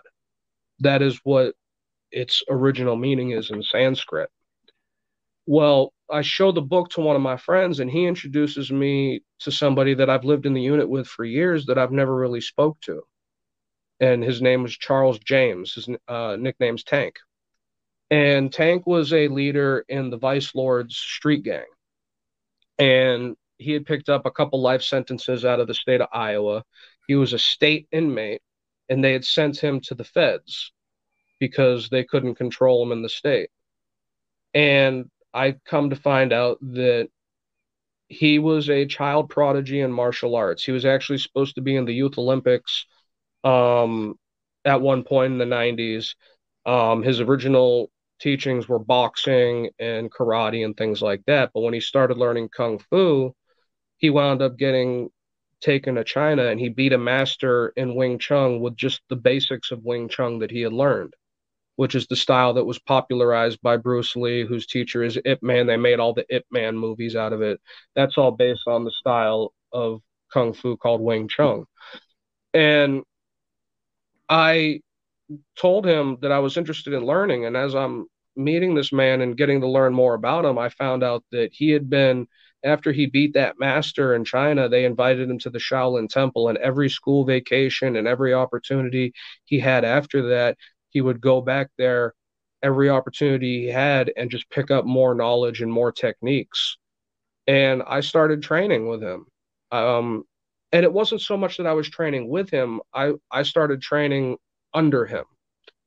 You know, I told him I wanted to learn Wing Chun, and he goes, well, do you want to learn how to fight or do you want to learn Kung Fu, real Kung Fu, like the soul of Kung Fu? I'm like, I want to learn the soul. And he goes, you need to stand in the Yiji Kim Yong Ma stance for 3 hours a day for a month. That is the goat stance. It is the fundamental stance in Wing Chun, but it's literally a standing meditation. And I did that for hours a day for a month before I even learned the punch or the other hands to go with the form or with the style. this is also as I'm doing the yoga, and now I'm incorporating meditation into all my practices, because every aspect of a yoga practice is a meditation. Every aspect of kung fu practice is a meditation. Standing in line at the store can be a meditation. So in the process, I'm having to learn all these different stances, all these different lineages, styles, histories, all that. And just in learning the basics and mastering the basics of the Wing Chun and the basics of Tai Chi, and being able to meld those styles together, coupled with the yoga and all the other meditation, it literally rewired my brain. It rewired the way I thought about things, the way I looked at people. It took away my anger. Um, some of the most meaningful decisions and conclusions I've come to in my life have been in a state of meditation. And there's not a doubt in my mind that if I hadn't spent my last 5 years in prison doing the practices I was doing and mastering the things I was mastering and learning the things that I learned, I would be dead or in prison right now. There's not a doubt in my mind, because I did not mentally, the way I was thinking mentally was just completely fucked up. There was no justification for the things that I was doing in life and the decisions I had made up to that point. And like I hear a lot of people say that they don't regret going to prison because it made them who they are, and it's always seems like a cop out. Like everybody regrets losing time. I certainly regret losing time, but I also am a firm believer in fate to a certain extent. Not the extent of like everything is predetermined, you don't have any say so, but like I believe in reading more into things than you necessarily should. Like I knew I got less time in prison than I deserved. And even when I was getting ready to get out and people are like, man, you're getting out soon, what do you think? And I'm looking around, I'm like, this is how much my way of thinking had changed. I'm looking around and I go, the worst part is there's a lot of people in here that are good people that are never going to get another chance to get out. I go, that's what I think when I'm getting out. My capacity to like worry and care about someone else without being selfish and things like that, all that changed and was gone. Like I wrote a book when I got out. I published it as my father was in the hospital dying.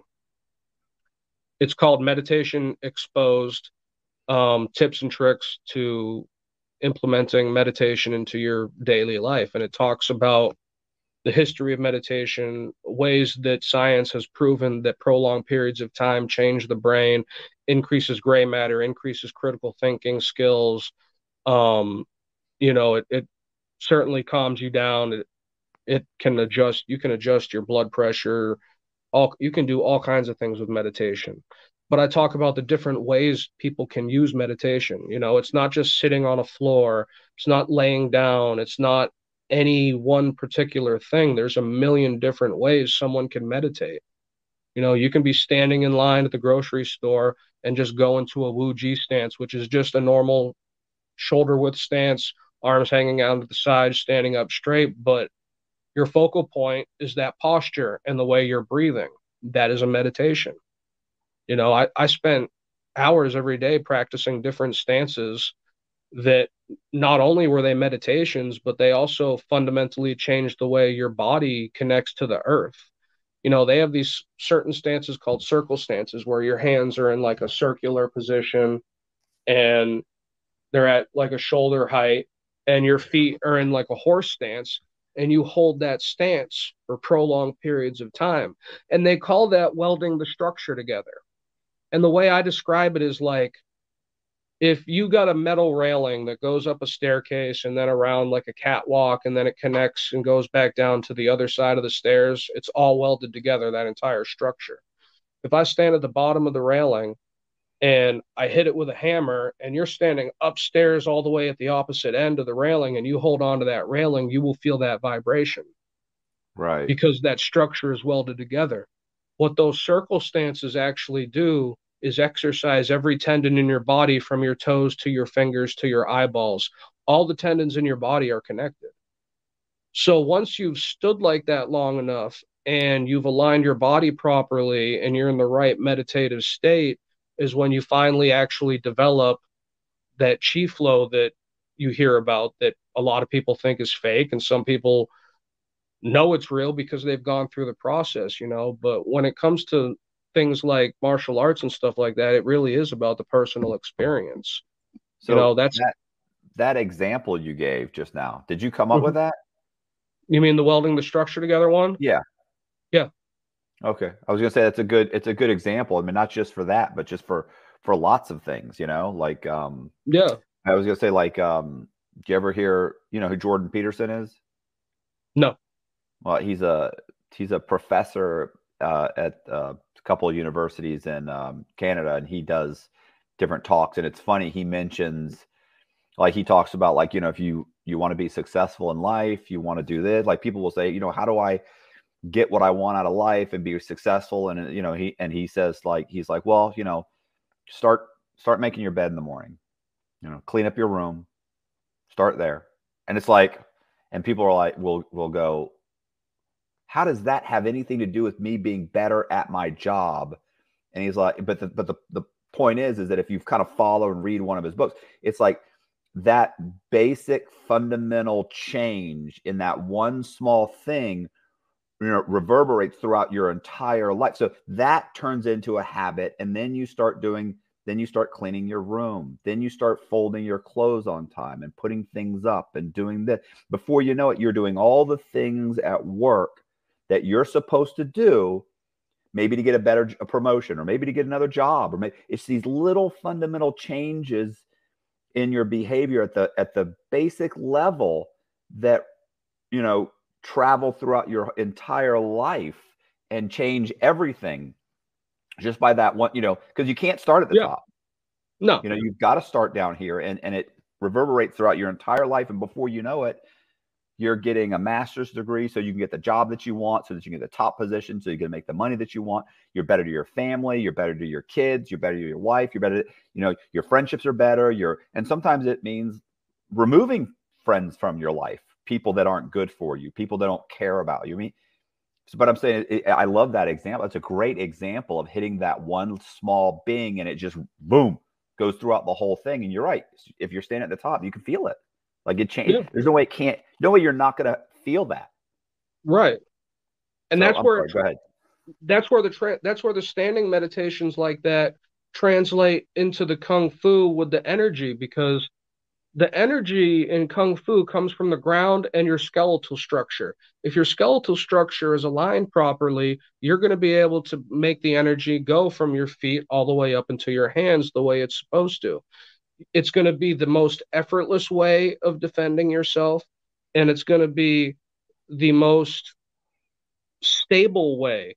When you're connected to the earth properly and your stances are right, doesn't matter if you're on one foot or not, you already have more training than 99% of the people out there. I was looking at Kung Fu originally as a way to hurt people easier because I was getting older. That was my goal, is how to hurt people. And in the end, I come full circle to the point where I have no desire to hurt anyone.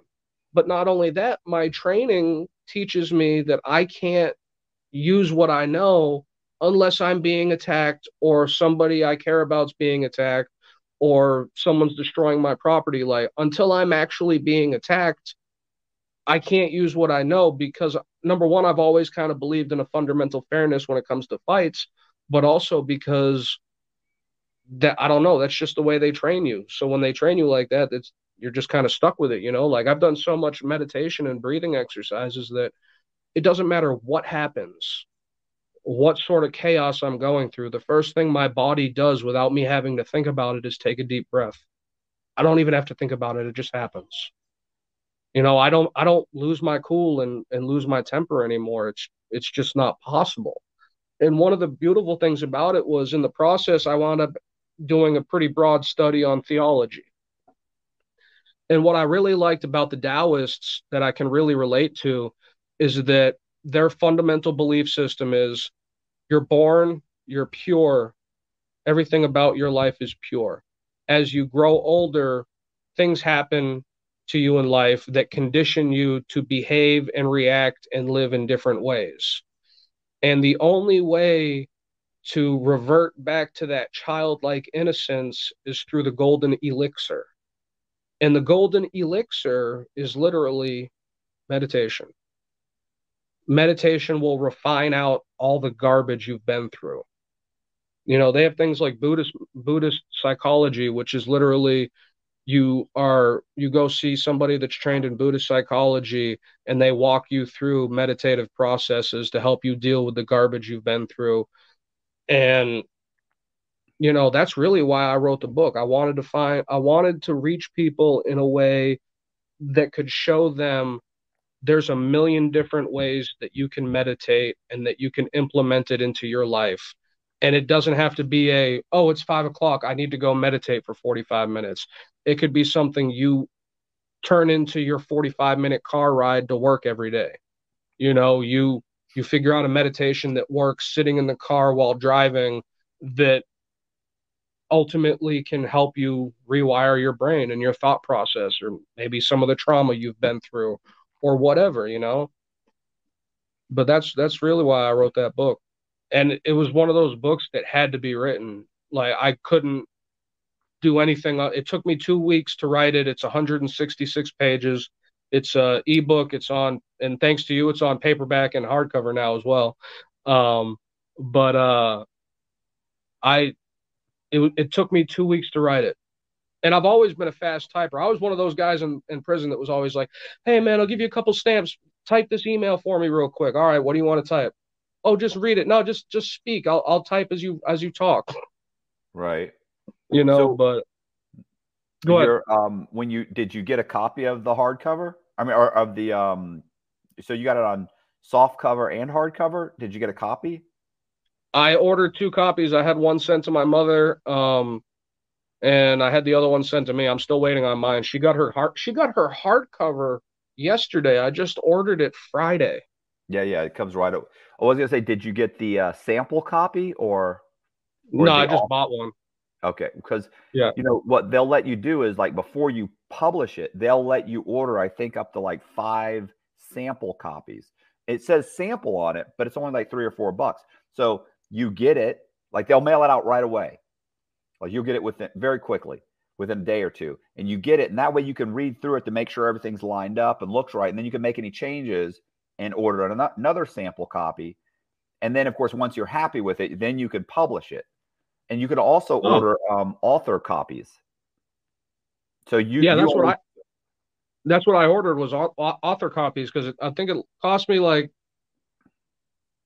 $15 for a hardcover and a soft cover for author copies with shipping and handling and everything. Yeah, I was gonna say, but then, you know, you can put it up you put it up for $15 or $20, you know. So yeah, I always order author copies, and, you know, because people ask me for signed copies and stuff, so I'll sign a copy and mail it to them. Yeah, that's good. I don't have any hardcovers. All mine are soft covers. I need to do the hardcover. I need to do the hardcover. Yeah, it's just like why do I have to redesign everything every time? Like, why can't it just be just do like that for the other ones? I know. Every cover is different. Yeah. Well, it actually helped out that you put me onto that, because like I told you, I was waiting for my PO to come when we were talking on the phone last week. Well, when she came, I between me talking to you and her coming, I got on KDP to try to start the process with the paperbacks and the hardcover, and I realized I no longer have a PDF version of my book. Well, would you erase it? I had scrubbed my Chromebook because it wasn't running right, and I had forgot about it because I was thinking it was saved under Google Docs. I don't know where it went on Google Docs. It disappeared because I wrote it on Google Docs and then made a PDF, save as PDF, and said saved it like that. Well, my PO had showed up. She had COVID last year, and I had sent her a PDF copy of my book, so she was able to send it back to me. Oh, nice. Yeah. Yep. All right. Good times. Yeah. So, All right. So what do you so what's going on now? Do you have anything else? I mean, Right now, I work full time. I'm a cook. I'm trying to okay. save up so I can open a tattoo shop. I could probably open a tattoo shop with 5 grand, but I think I'm gonna wait and spend like 15 or 20 when I do it, so I can Yeah. really do it right. Well, and it'd be nice to have, some reserves in case, it takes a little bit to take off or something. Yeah, that's definitely what I wanted to get into. But it's a process. Like it's been 2.5 years, and I'm still living paycheck to paycheck because it's always something. There's a No, I car know. repair or a car accident. I've had 2 car accidents since I've been out. I totaled a 2012 Infinity. Oh, this is a good story for you. This is a quick one.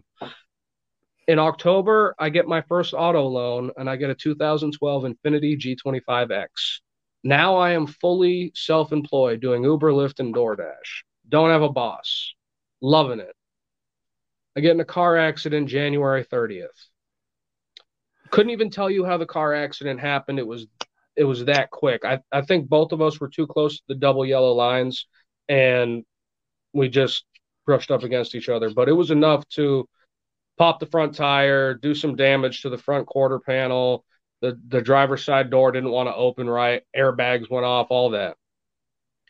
This is the same day that I've taken my drug class and done my appointments with my provider for my drug therapy. So I've already got like 2.5 hours of drug therapy stuff that I had to do for the month under my belt.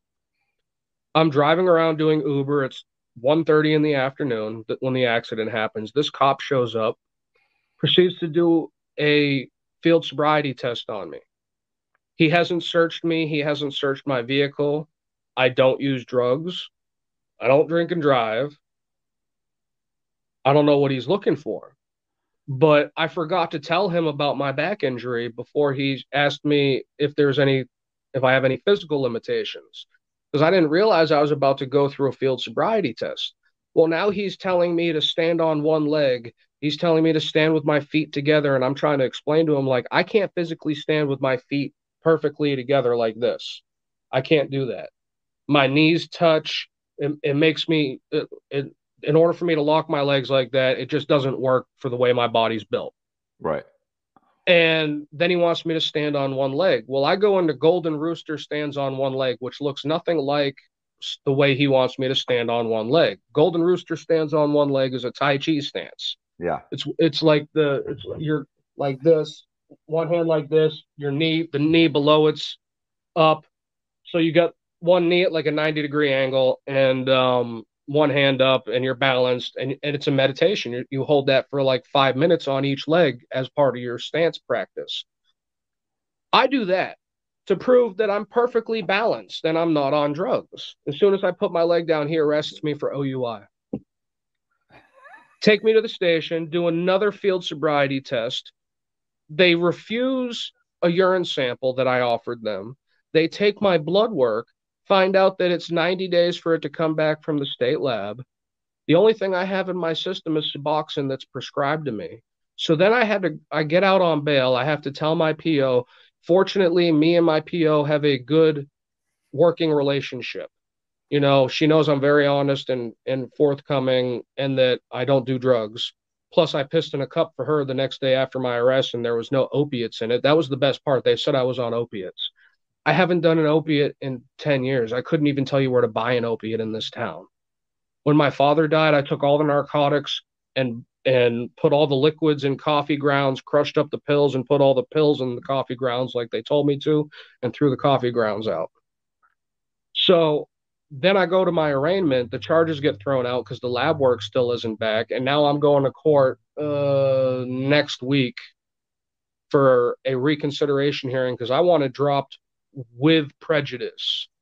I don't want this dropped without prejudice so they can come back and be like, he had Suboxone in his system. We want to press charges. Right.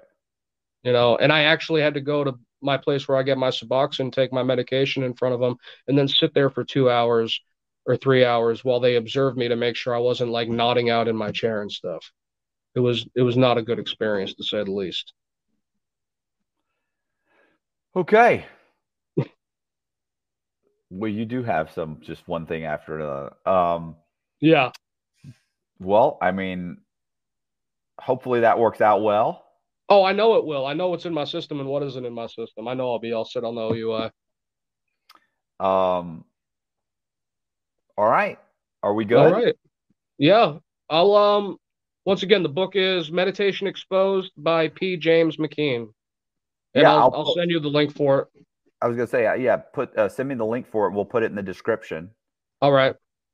So people just go to the description box and click on it. Hey, I appreciate you guys watching. If you like the video, do me a favor, hit the subscribe button so you get, or once you're subscribed, and hit the bell so you get notified of videos like this. Also, leave me a comment in the comment section. Share the video if you so desire, and do me a favor. And I wrote a bunch of true crime books while I was incarcerated, including my memoir. So do me a favor and check out the trailers. Using forgeries and bogus identities, Matthew B. Cox, one of the most ingenious con men in history, built America's biggest banks out of millions. Despite numerous encounters with bank security, state, and federal authorities, Cox narrowly, and quite luckily, avoided capture for years. Eventually, he topped the U.S. Secret Service's most wanted list and led the U.S. Marshals, FBI, and Secret Service on a 3-year chase, while jet-setting around the world with his attractive female accomplices. Cox has been declared one of the most prolific mortgage fraud con artists of all time by CNBC's American Greed. Bloomberg Businessweek called him the mortgage industry's worst nightmare, while Dateline NBC described Cox as a gifted forger and silver-tongued liar. Playboy magazine proclaimed his scam was real estate fraud, and he was the best. Shark in the Housing Pool is Cox's exhilarating first-person account of his stranger-than-fiction story. Available now on Amazon and Audible. Bent is the story of John J. Boziak's phenomenal life of crime. Inked from head to toe, with an addiction to strippers and fast Cadillacs, Boziak was not your typical computer geek. He was, however, one of the most cunning scammers, counterfeiters, identity thieves, and escape artists alive, and a major thorn in the side of the U.S. Secret Service as they fought a war on cybercrime. With a savant-like ability to circumvent banking security and stay one step ahead of law enforcement, Boziak made millions of dollars in the international cyber underworld, with the help of the Chinese and the Russians. Then, leaving nothing but a John Doe warrant and a cleaned-out bank account in his wake, he vanished. Boziak's stranger-than-fiction tale of ingenious scams and impossible escapes, of brazen run-ins with the law and secret desires to straighten out and settle down, makes his story a true crime con game that will keep you guessing. Bent: How a Homeless Teen Became One of the Cybercrime Industry's Most Prolific Counterfeiters. Available now on Amazon and Audible. Buried by the U.S. government and ignored by the national media, this is the story they don't want you to know. When Frank Amadeo met with President George W. Bush at the White House to discuss NATO operations in Afghanistan, no one knew that he'd already embezzled nearly $200 million from the federal government, money he intended to use to bankroll his plan to take over the world. From Amadeo's global headquarters in the shadow of Florida's Disney World, with a nearly inexhaustible supply of the Internal Revenue Service's funds, Amadeo acquired multiple businesses, amassing a mega conglomerate. Driven by his delusions of world conquest, he negotiated the purchase of a squadron of American fighter jets and the controlling interest in a former Soviet ICBM factory. He began working to build the largest private militia on the planet, over 1 million Africans strong. Simultaneously, Amadeo hired an international black ops force to orchestrate a coup in the Congo while plotting to take over several small Eastern European countries. The most disturbing part of it all is, had the U.S. government not thwarted his plans, he might have just pulled it off. It's insanity, the bizarre, true story of a bipolar megalomaniac's insane plan for total world domination. Available now on Amazon and Audible. Pierre Rossini, in the 1990s, was a 20-something-year-old Los Angeles-based drug trafficker of ecstasy and ice. He and his associates drove luxury European supercars, lived in Beverly Hills penthouses, and dated Playboy models while dodging federal indictments. Then, 2 FBI officers with the Organized Crime Drug Enforcement Task Force entered the picture. Dirty agents willing to fix cases and identify informants. Suddenly, 2 of Rossini's associates, confidential informants working with federal law enforcement, were murdered. Everyone pointed to Rossini. As his co-defendants prepared for trial, U.S. Attorney Robert Mueller sat down to debrief Rossini at Leavenworth Penitentiary, and another story emerged. A tale of FBI corruption and complicity in murder. You see, Pierre Rossini knew something that no one else knew. The truth. And Robert Mueller and the federal government have been covering it up to this very day. Devil Exposed. A twisted tale of drug trafficking, corruption, and murder in the City of Angels. Available on Amazon and Audible. Bailout is a psychological true crime thriller that pits a narcissistic conman against an egotistical, pathological liar. Marcus Schrinker, the money manager who attempted to fake his own death during the 2008 financial crisis, is about to be released from prison, and he's ready to talk. He's ready to tell you the story no one's heard. Schrinker sits down with true crime writer Matthew B. Cox, a fellow inmate serving time for bank fraud. Schrinker lays out the details: the disgruntled clients who persecuted him for unanticipated market losses, the affair that ruined his marriage, and the treachery of his scorned wife, the woman who framed him for securities fraud, leaving him no choice but to make a bogus distress call and plunge from his multi-million-dollar private aircraft in the dead of night. The $11.1 million in life insurance, the missing $1.5 million in gold. The fact is, Schrinker wants you to think he's innocent. The problem is, Cox knows Schrinker's a pathological liar, and his story's a fabrication. As Cox subtly coaxes, cajoles, and yes, cons Schrinker into revealing his deceptions, his stranger-than-fiction life of lies slowly unravels. This is the story Schrinker didn't want you to know. Bailout: The Life and Lies of Marcus Schrinker. Available now on Barnes & Noble, Etsy, and Audible. Matthew B. Cox is a con man, incarcerated in the Federal Bureau of Prisons for a variety of bank fraud-related scams. Despite not having a drug problem, Cox inexplicably ends up in the prison's Residential Drug Abuse Program, known as RDAP. A drug program in name only. RDAP is an invasive behavior modification therapy, specifically designed to correct the cognitive thinking errors associated with criminal behavior. The program is a non-fiction dark comedy which chronicles Cox's side-splitting journey.